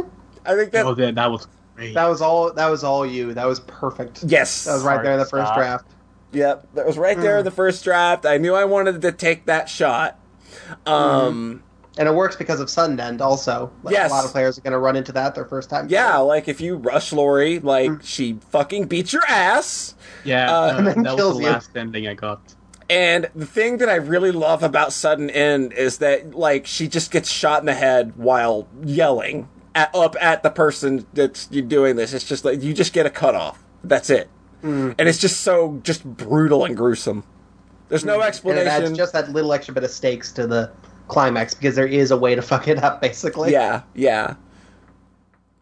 So, I think this was the part that took the most drafting. I think. Yeah, absolutely. Because the choices, we didn't really have the choices down the first time through. No. That was the main thing. Was figuring out the choices, figuring out the sound cues, figuring out the text speed. Yeah. And so there's a bunch of big moments where Taco almost gets shot, and then Lori redirects her attention towards you. There's kind of calling back to the choking Yep. with Lori and Sal. And I don't think we changed the whole scene with Lori and Sal. We kept tweaking the choices. in the final, in the next part we'll talk about, I think, is where we kept tweaking. So we get to the point to where, like, you know, Sal, like the funny thing, the really funny, the LOL moment. Something we like originally when she's being choked out and she's, you know, when Sal's being choked out, she's like, in the original draft, she looks over Lori's shoulder and sees Taco approaching Lori with the knife. And she doesn't want her to interfere. She does it, like, for some reason, she just feels compelled to not want her to dirty her hands, you know. So Taco was actually going to go for Lori from behind. That was originally, like, what was going to happen. And then she was going to yell and get her attention again, and then the shot would happen. But when we were talking about it in the after the first draft of the end game was finished, it was just like, what if we did like a kind of a hey, what's that behind you thing? What if we have this, you know, this absolute monster of a character who's proven herself to be nothing but full of bullshit, gets done in by a fucking look what's over there. And that was so much better. Like the original scene's still in the script. Like, if you go into the RPY file, it's just commented out with the new stuff written in. So there's some behind the scenes for you. That was after our 2-hour, like, I think we both refer to it as a circle jerk. Yeah, we spent the first draft. We spent 2 hours. We spent 2 hours sucking each other off, basically, on Skype. Like, yes, this is the best thing ever. Yeah, just that is quite literally what it was. It was just literally every other sentence was, "Man, we're great." I think Anna walked in for a little bit at one point and then walked back out, kind of slightly in disgust, like, "Wow, y'all really love yourself." It was great too, because like that moment where you trick Lori, you have two options, and it's both the "hey, what's over there?" basically, and the other one being the "no, Taco, don't." Yeah, and like both are so great. They're both great versions of just "no, don't fall for this shit. Come on." And she does, because she's an idiot. So we knew going in, like, that when we were preparing ourselves for how this thing was going to climax, that we didn't want Lori to be the final boss. We wanted Lori to just kind of be the, like, oh, like, you know, you think everything's going to be okay, and then And it wasn't. And then it's not. And then you get back to, like, after, you know, Sal having this moment of reflection of having killed someone, you think things are probably about ready to wrap up, and, you know, like, we kind of lighten the tone a bit, and then, like, we bring the static back, like, kind of intermittently, just kind of like, it's quiet, and then, you know, you kind of alternate between, you know, like, something's trying to interfere here, like, and you just kind of keep, you know, she kind of keeps going back to that mentality, but snapping out of it, and Taco is, like, consumed by it or something, and is now approaching her with the knife, and Sal realizes that now she is holding the gun and pointing it at Taco. And this is where kind of the mask comes off, and, like, everything kind of plops out into the open, and that, like, the mysterious force at work here. This was all John's doing. John, take us through this process. I think this is probably my favorite scene in the game, then probably my favorite beat in a piece of art I've made. And I feel like most of the prose was all there. Yeah. In, like, that first draft for how this was going down, but the way that after we wrote the epilogue and the way that we redid the choices for this scene, and the way that I kind of tweaked a lot of the sound design and the Like originally, she threw her gun to the side. Like that was a triumphant final beat in the final game. Yeah. That just kind of breezed by it in the first draft. So just placing emphasis at those perfect moments. Yeah. And then I think the use of the red text there. I think the shoot her, and then the sets of choices there that are all red. All red. Save yourself, you stupid girl. I love that. That's one of my favorites. Yeah, I really like that one too. So the contrivance I was talking about earlier was in order to make that look what's behind you scene work, I needed Sal to be strong enough to get into a sitting position so she could see over Laurie's shoulder. And that's really, really, that was really kind of contrived because, she was really kind of outmatched here, and I needed that beat to work, so I kind of had to contrive it a bit and then gloss over it and not, really call much attention to it. I think you did. Yep, you did a good job because I never noticed it. Yeah, it was real contrived. It was real contrived. Whatever works. It was worth it for the joke. Yeah, oh, absolutely. So, I think that was very much our, that was sort of the beat with the clicking the choices and then having the character completely refuse those choices. Yes. It was sort of a culmination of... it was the ultimate gesture of refusing what the game kept trying to bring Sal to do. Mm-hmm. And then it's sort of a culmination of a lot of my favorite moments and storytelling beats and all my favorite games. where a character overcomes something to a level where it's impossible. It should be impossible for them to do so because they've been so influenced by these bad things up to this point. But she's throwing the gun away. That is literally her casting away her fear of whatever it is that's trying to control her. Mm-hmm. And her fear of Taco, which is pretty justified. So, and what's she get for it? It's asserting that value of trust. And what? Go ahead. Go ahead. Just asserting that value of trust in other people and other humans at a time where both of us were not really feeling that for the human race at large. Yes, that was a big moment of. Yeah, a big theme of this game is trust, and that's kind of the biggest moment of trust. Because, she knows she's in very real danger, and that, something very bad could happen, but she puts all of her faith in Taco, and gets fucking stabbed for it. And then it plays the sound, and it fades to red, and... Yeah, and it's just I love the fact that so many people thought that was fucking it. Mm-hmm. Yeah. The music cuts out after she throws the gun away, and then she gets stabbed, and then the music comes back on. It's relentless. Which is another thing in a lot of my favorite stories. Would have been such a mean way to end it. God. I wanted to fake out the endings so bad or make things happen, because we had the gun. I had to do something with the gun to scare the player. And obviously, and I knew that I wanted Taco to stab Sal. That was in the game plan all along, and I knew that it wasn't going to be a mortal wound. She shifted herself beforehand and got her arm up, and that probably... Yeah, that's one of the earliest things you sent me in details about the final art, I think. She was going to be stabbed in the arm. That was one of the first things I told you. And then you got your moment where, Sal is literally just I'm not fucking letting you go.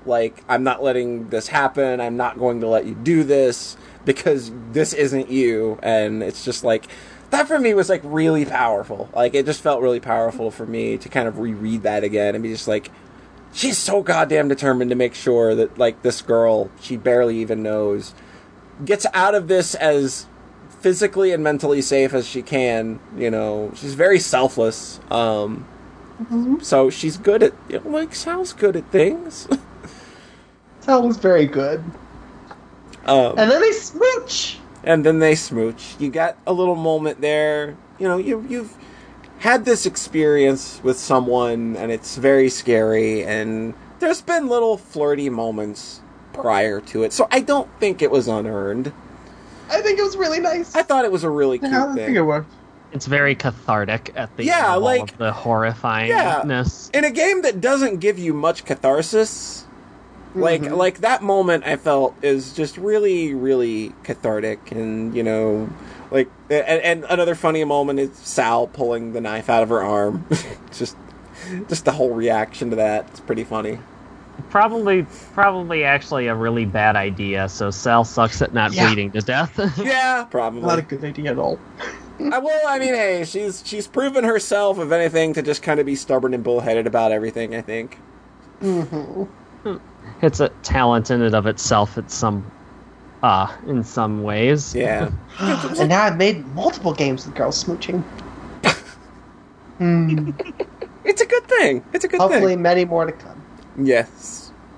So we get I can guarantee all my upcoming games have girls smooching. more than like yes. So we Thanks get for saying smooching and smooshing. smoosh. Yes, either one works. We get our quote unquote happy ending. You get Because that was freedom. one thing we agreed upon from the very beginning was that everything it needs to wrap up and be completely happy. Yes! That was one thing you said right up the bat. I want a perfectly happy ending. You lying sack of shit. I actually didn't assume that Lori was the villain when I wrote her in that at the end of that first chunk covered in blood holding a gun. I was like, maybe she's being manipulated too. We need to figure out what's going on. Yeah. And then you went all in and making her the Just baddie, and then, so bad, man.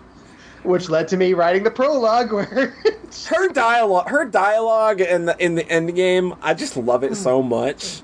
She's just so goddamn The full of her. peanut gallery, that is you, by the way. Shut the fuck up. Did you really think you're important? I fucking love just how fucking just off the wall she is. I think like just those prologues kind of like let me kind of have a lot of fun with her in that same kind of headspace of just total confidence in the bullshit that she's spouting. And like I said, you get your happy ending. You get Andrea's wonderful CG. We get on the head and send her off the bed. yes, Cup of milk.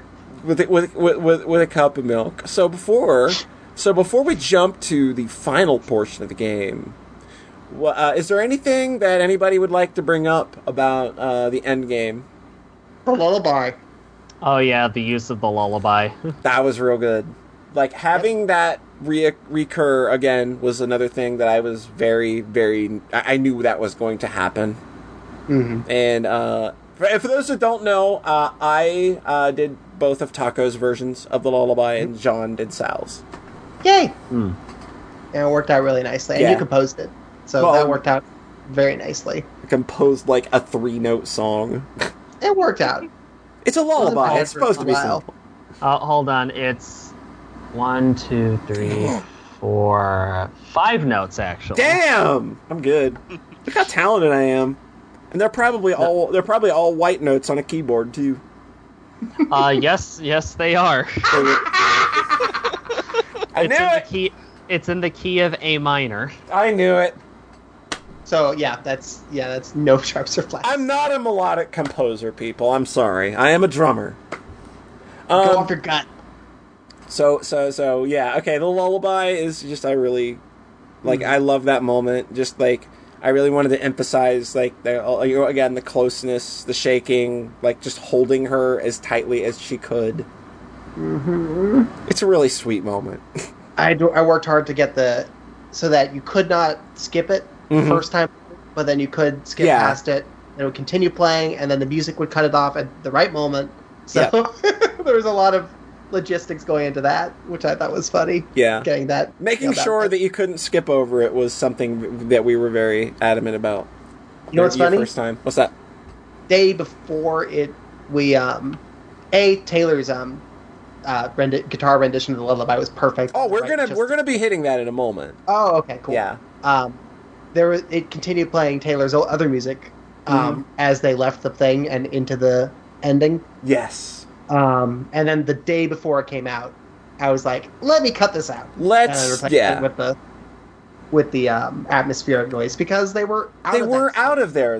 Yeah, it made a lot of sense for the nature sounds to be back, to kind of end on that silent note, and as you cruise right into that really gorgeous rendition of the lullaby.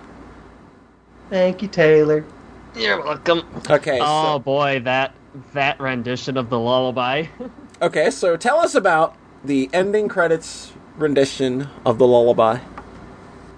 So, I had been aware, not quite from the beginning of my involvement, but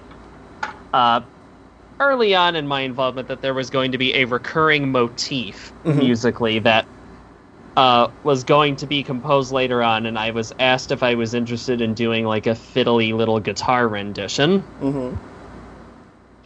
And I said yes, of course, because hey, in for a penny, in for a pound. There you go. But I didn't get the final composition until fairly late in the game. Yeah, the lullaby and Andreas CG were like the last two things to go in the game. And what I did, Polly actually sent me the I believe it was a Fama tracker. Yep, I sent you a Fama tracker version of it, which I think I still have somewhere. Oh, it's cool. Kind of an interesting little it's an interesting little tidbit. So I'm really bad at learning stuff by ear. Oh. So what I did was I actually loaded this into the workstation and put a tuner in line. Oh wow. And just wrote down the notes. Oh damn, I could have just told you the notes. Oh. Yeah, I guess, but that's how I chose to do it. It at least helped with my memorization. That's good. Yeah, so when it finally came time to do my guitar version of the lullaby, which I also got to title. Yes, you did. Yeah, so I just after playing the beta, I'm like, let's call it Rain. Yeah. Aw. I like it. I like it too. And I'm like, I was really struggling with the title on that one. Because the title of I Want to Kill Her came pretty easy. Yeah, yeah. I'm like, let's just cut to the jugular. So to speak. Perhaps literally. Mm-hmm. And, Rain is also very much a rebirth symbol. Yeah. Yeah. Just, baptism. Because it also matches the fact that she heard the lullaby she was afraid of storms. So yeah, there you go. That's where I was thinking about, what would I call it? And I'm like, oh, well, Taco, this is a song her mother sang to her when she was afraid of rain. Boom. Mm-hmm. Nailed it. So let's just call... Yeah, I was like, well, I can't call it the Song of Storms. Yeah, so believe it or not, the version you hear, perhaps the most actual effort went into that compared to everything else that kind of just fell into place. Wow. Because I was really adamant about getting that in one take. I see. So I practiced that until, I could hear it in my sleep. Oh my god, no.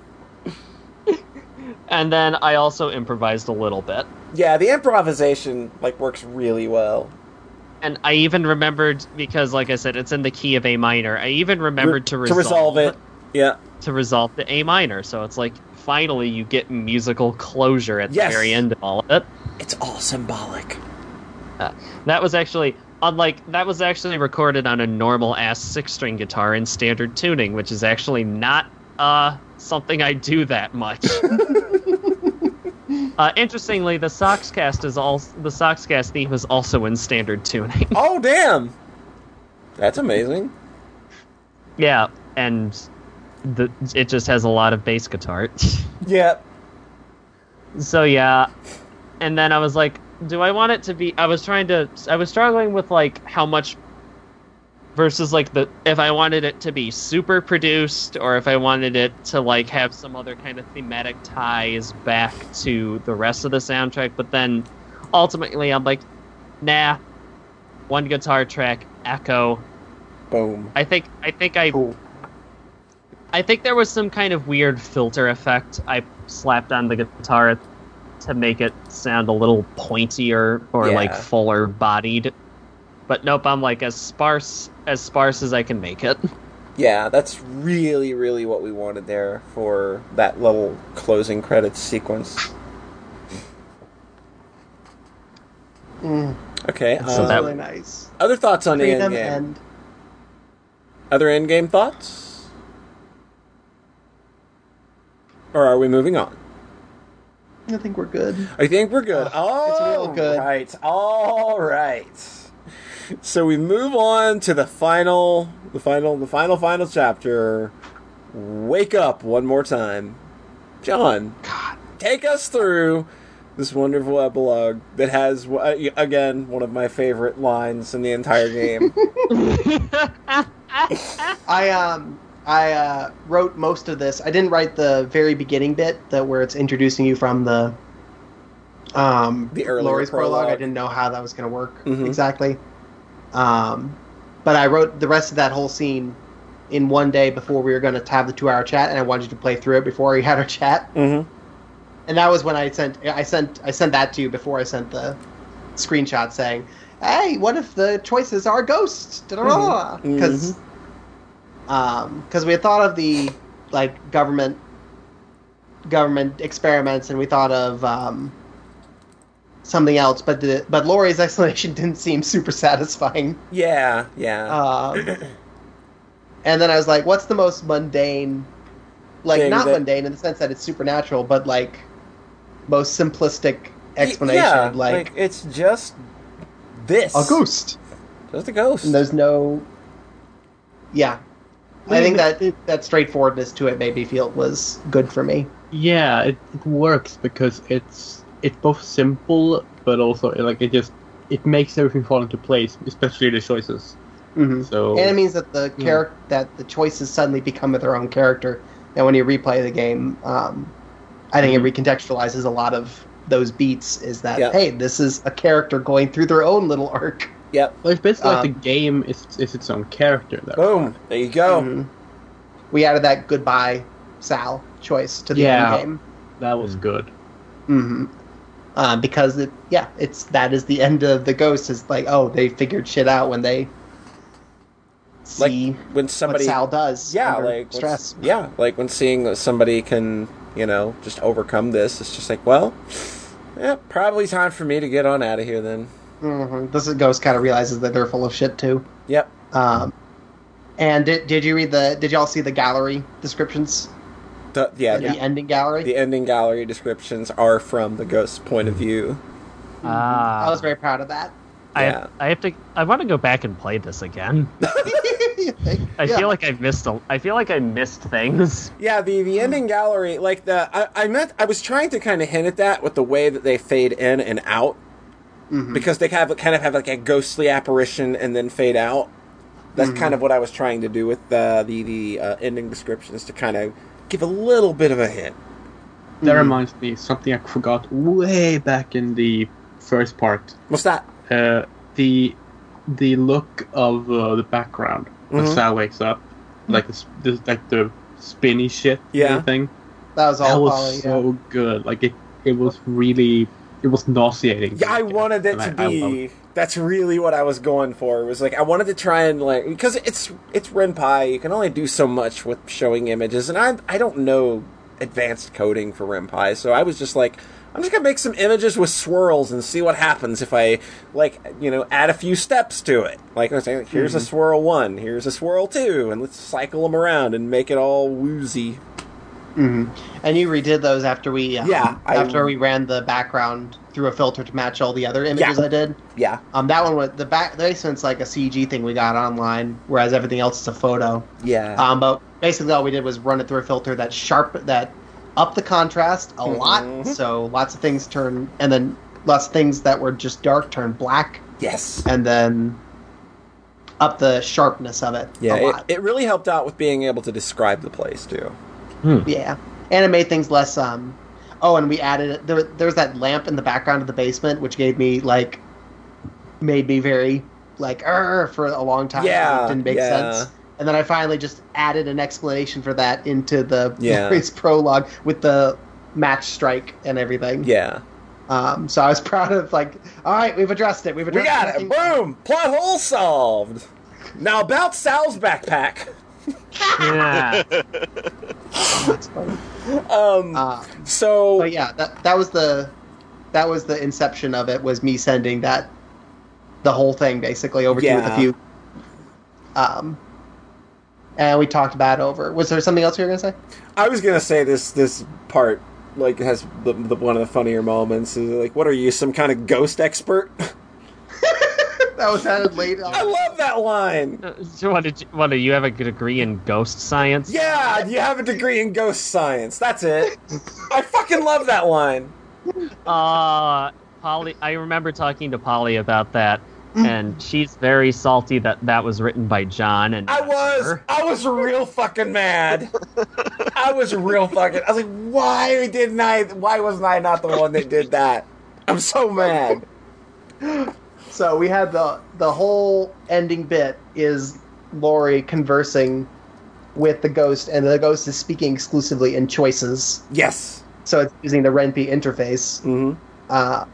And so you also control how mean is the ghost? Yeah. Like sometimes the ghost, you can have an option between kind of a softer option or something that holds Lori more responsible. Yeah.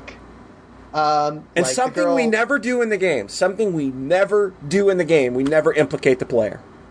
Yes, we were very intentional about that. Is that this is not shame play? This is just we never wanted that to be the case. We never wanted that. Spec Ops the line. Yeah, we weren't trying to make you feel bad for anything at all. It was like this is all on Lori, and we wanted that to be absolutely clear. Yeah. And the ghost. I think the is also that the ghost was kind of starting to get bored and resent Lori, so was sort of arcing to. She knew that Lori cared a lot about Taco and was sort of supporting Sal. Yeah, in a way. Yeah, and and when you're in Taco's prologue, there are no choices. Yep, there's static, but there's no sort of more direct intervention on the part of the ghost. Yeah, yeah. Well, the ghost also has probably my favorite bit of dialogue, maybe in the entire game. Which would be when Lori says so I guess I'm wrong about humans too, or something like that. And the ghost is and you get two choices, which is humans are bad and humans are good. Yeah. And then you have to pick. I mean, humans aren't good. Humans good, aren't bad. Aren't bad. Yeah, you get to pick both, and then the whole thing they did their best. That's the line. That was the crowning moment of everything for me. That was the best line. I will say I thought Lori's brief flash of remorse near the very end was very impactful. I think it's the self-realization. The full realization, that 1, she's dying, and 2, she's been full of shit this whole time, and 3, it's not going to stop. She knows she's done fucked up, but she still fucking doesn't get it. Mm-hmm. We wanted to, I wanted this game to end on a stinger. I knew that I wanted this game to have a happy end, but I also knew that I want to leave you, I want you to walk away from this thing still feeling punched in the gut. Mm-hmm. That was my... I think that there's that one line I really liked, with something about her ego, where she's the only reason your ego's so inflated because no one's ever truly hurt you. Yeah. Yeah. I think that says a lot with Sal right there, with Lori right there. Yeah. In comparison with the other characters, it really says it all. And then we add in late in the game. I added the static fuzz from her bullshit monologues. Yeah, that's very subtle. Lane, actually, that's actually stolen from Serial Experiments Lane. It's very subtle. You might even need earphones to catch it. And then that plays over the last end. Yeah, which is another. I think you named it. Yeah, it's just end. That's it. Which is good because again, it's kind of judgment free. It's just here at the end of the game. Yeah, And this ending kind of hit people, I think, a lot of people differently. I know that we've probably both heard varying opinions on what they thought of the epilogue in particular. Like, everybody loves the end game. Everybody loves that part, but like the epilogue kind of throws people sometimes, I think. Yes. And I like that. Because I also like the interpretation that, like, okay, the player's the ghost. Why not? I like that interpretation too. Well, and it works because the last choice you get before Goodbye Laurie is just like, okay, well, I don't feel like talking anymore. Yeah. And then you just listen. Yep. And then Laurie being sad because she thinks she's alone. Yep. Poor you. No lullaby to make you happy. Mm-hmm. Yeah. So, what's her lullaby? Boom. Bzzz. Just That's a good static. game. Yeah. It's a good game. So, any final thoughts on the prologue or the epilogue or end game? I'm really pleased with. Yeah, go. go ahead. When Laurie when Laurie references the fact that she thinks Sal sucks in bed. I told you it would come back around. Yeah. Oh, Christine. Yeah. Christine being named early in the game was an addition, and then having her be unnamed during Laurie's epilogue, and then having her finally be referenced in Laurie's prologue, and then being I didn't finally realize. referenced. Yeah, I didn't realize until now that isn't Christine the first name that Sal pulls out? Yeah, it's the first name And she's that. yellow Oh text. my god! Yeah. She's so that Christine and the U are the how we kind of use the yellow text in clever ways. Yeah, Like the red text gets lots of that. But Yeah. Oh yeah, I was no, proud of that I missed actually. Just little itty bitty hints like that, and then Christine's name kind of popping up again at the end is really, really nice. Mm-hmm. So there's I did kind of think of it as like, oh, here are the 5 people in this game. And then poor Christine barely gets any coverage there. Poor girl. Rough go of it. Rough go of it. game. Good. Yeah, this is a bright and sunny game that ends on a 100% positive note. Remember, Red just like sobbed, and then I think during the epilogue, and then he had fucking like a half hour of like, ugh. Yeah, like I remember Rhett like specifically mentioning the Goodbye Laurie prompt and clicking it and just being like, ugh. Because it's meant to be just like, that's it. You're done. Yep. Like, it's the game. It's a bit of a harrowing emotional experience at points. It can be, yeah. I'm really glad because like I said, it does have that kind of melodramatic tone, and I was worried that like it wouldn't really connect with people, maybe because of that. But I feel like the gratiness of it and the emotional singularity of a lot of it builds to a cathartic effect. Yeah. Like the thing that I was always afraid of, and I know I mentioned this to John a lot, is that I was apprehensive about releasing it because everybody just knows me as ha hee hee, funny, stupid, farty stuff all the time. And, here I am releasing now this, like, very just, dark and kind of disturbing thing that is a look into my psyche in a, not in a biographical sense, but in a metaphorical sense, using these characters kind of like I look at it as the same way as Claudio Sanchez writes lyrics from a fictional perspective of, the Amory Wars. But all of those things are still things that relate to his real life in some way. And that's kind of how I approached everything that I did with Her Lullaby, was that all of me is in there. It's just kind of obfuscated and played out in a different way. Like all of that depression, anger, hurt, fear, like a lot of things are in there that are very And your sense of humor. unpleasant. And the sense of humor, of course. Well, I mean, I think that's part of what makes it work and makes it feel so genuine too. Is that when you like take parts of yourself and split them up like that, it makes every little part that every little thing that gets a part of you injected into it, it has a sense of genuineness to it. I mean, the best horror comes from real fear.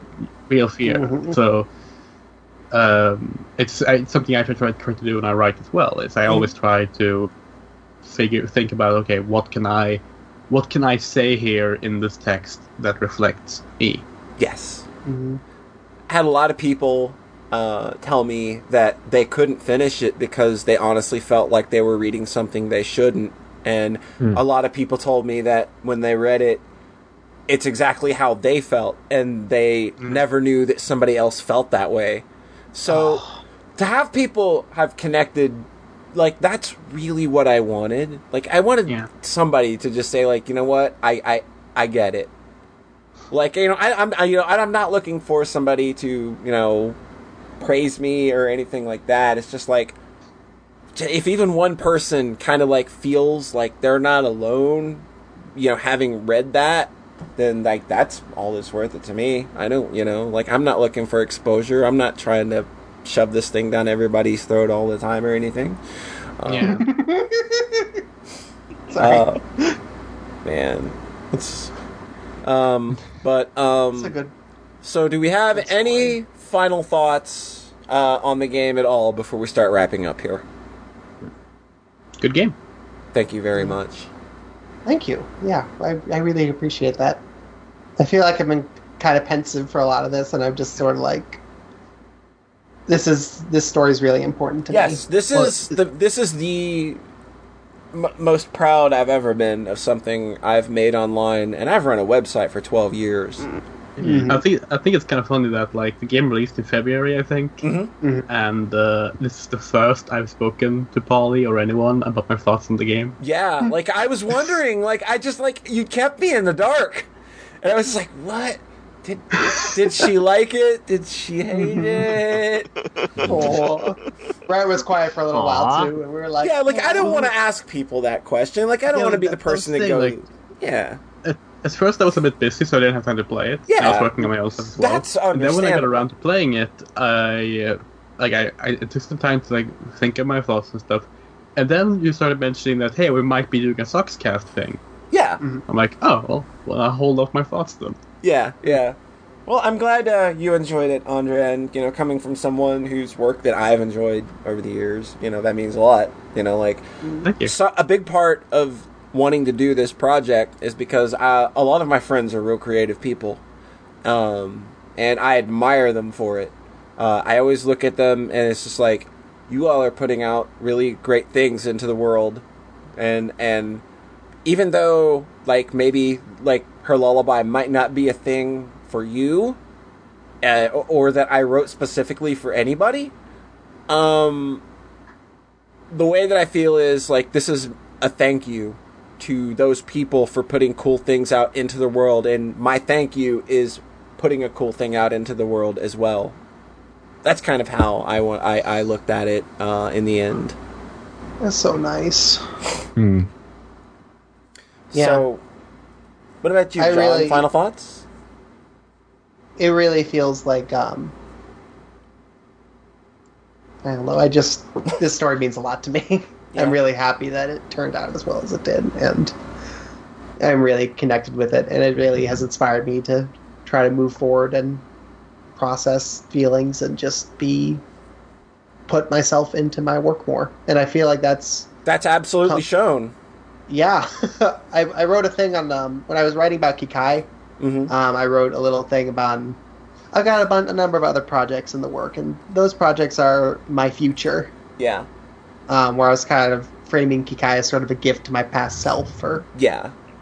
because it's not the game I'm making now, it's not the stories that are really most pressing in my mind right now, and that the game I had in mind was Her Lullaby. Who knew? Because I think that was a step into my future, That's whatever person I'm gonna be. That's what I feel. Like, I'm positively inspired to want to tackle this medium again, be it collaboratively or solo, and just kind of like take another stab. Quote, stab. Ah! Let's see. Taylor, final thoughts.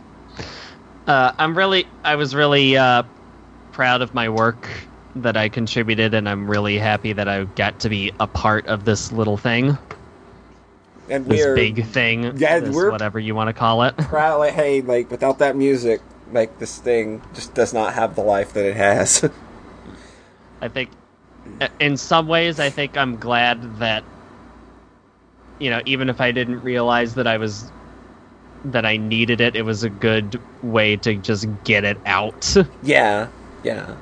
Just kind of the sort of visceralness of the soundtrack, and later getting to experience it Fantastic. was like a really What about you? You? hard to describe. get it. It's like it was like a relieving thing when it was all wrapped up somehow. Again, like that's like a common thing about this thing is catharsis. Yeah. Like getting washed over by rain. Rain. Ha ha! That was a callback. Kind of callback. contrived one, Boom. but I think it was nice. Carmi, any final thoughts on her lullaby? Well, it may not have been like my type of game that I enjoy playing or stuff like that, but it was still a fun project to work on, and it was I'm glad that I participated in it because I know it brought a lot of joy to you guys, and you guys are my friends, so Yay. it's always nice to do that for people. Absolutely. And I guess I will close out by just saying, I want to thank everybody here, of course. Like, this game wouldn't exist without each and every one of you. You're all obviously very important people to me, but I think that was just emphasized way more with just the way to kind of like, how can like all of these cool people actually pull together and get a thing done, and that it happens so rarely online.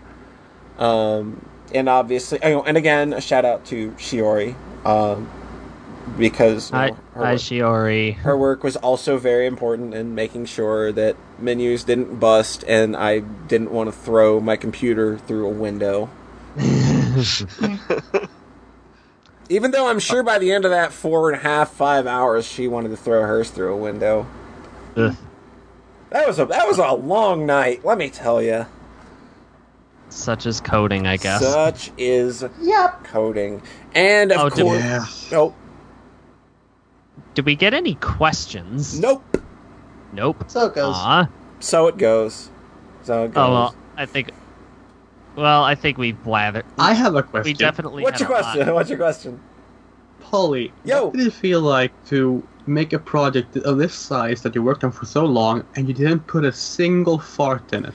I tell you, it took all the strength in the world to hold back. I tell you, Taco's cell phone's ringer could have been anything. Instead of Wisconsin. Imagine it being farts. Hey, we only worked on this for 3 months. Yeah, like this. Like, it was basically done 2 months in, and then we spent a month of really refining bringing it home with the editing. Yeah. I'm glad I only had that to make flowed. the music because some of the Renpai stuff doesn't sound that fun. It's not. It's not. Do you think you're going to make any more projects in Renpai? Absolutely. Yep. It's a lot easier than if you put it together in Game Maker. Or C++. Well, that's the thing. Like, Renpai is hell, but it's like user-friendly hell. Yeah, it's a user-friendly way easier than the how. alternative. It makes it. It's It's the like upper layers RPG still. Maker, where there's a ton of limitations, but it makes creation accessible, Yes. and I really value it for that. Yeah. Or Twine. It's like the difference between the GarageBand app on your iPhone and like Pro Pro Tools, Tools 9. 9, yeah. Guess which one's harder to use? Create music on both, though. And of course, a big thank you to everybody who gave us your time, who took time to download and play our game. Like, your time is important, and the fact that you gave us some of that time, and, whether you finished it or you didn't, like, that's not the point. It's the fact that you took time and you wanted to understand us and you wanted to experience this little world, however much of it you wanted to. It means a lot to have put this out and have had people, react and, and again, like, one of my biggest fears was it wouldn't be taken seriously because, Polly farts.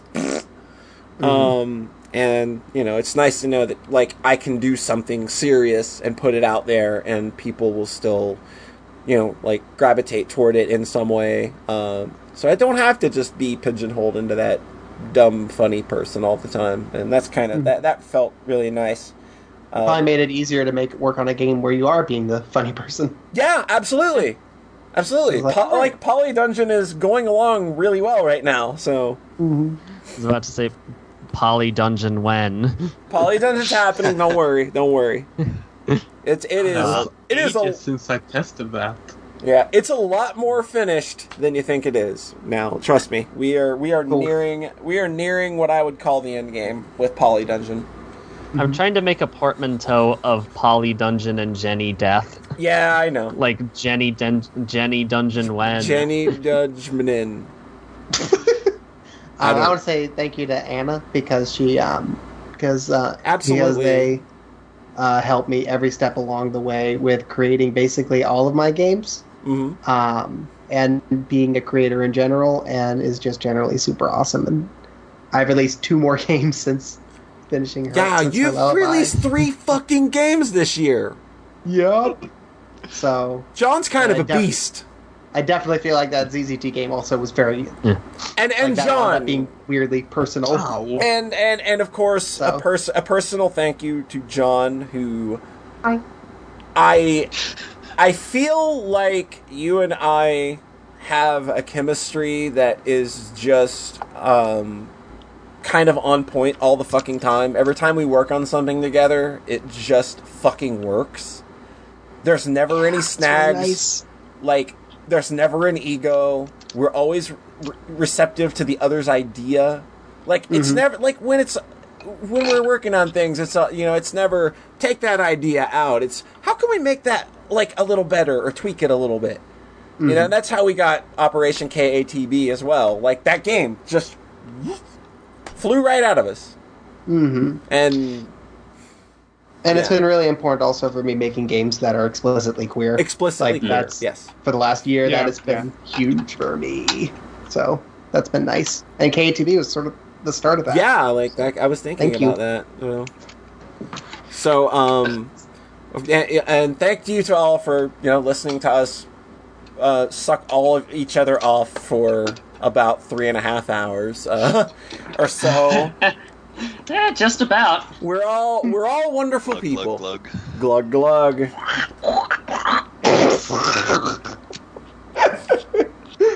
So, but yeah, we love you all. I don't know how to fucking end this, so just thanks for letting us. Hope you enjoyed the Spudcast. Yeah, we hope you enjoyed the Spudcast. Yeah. Spudcast. Next time on the Spudcast, we review PC Music Volume 2.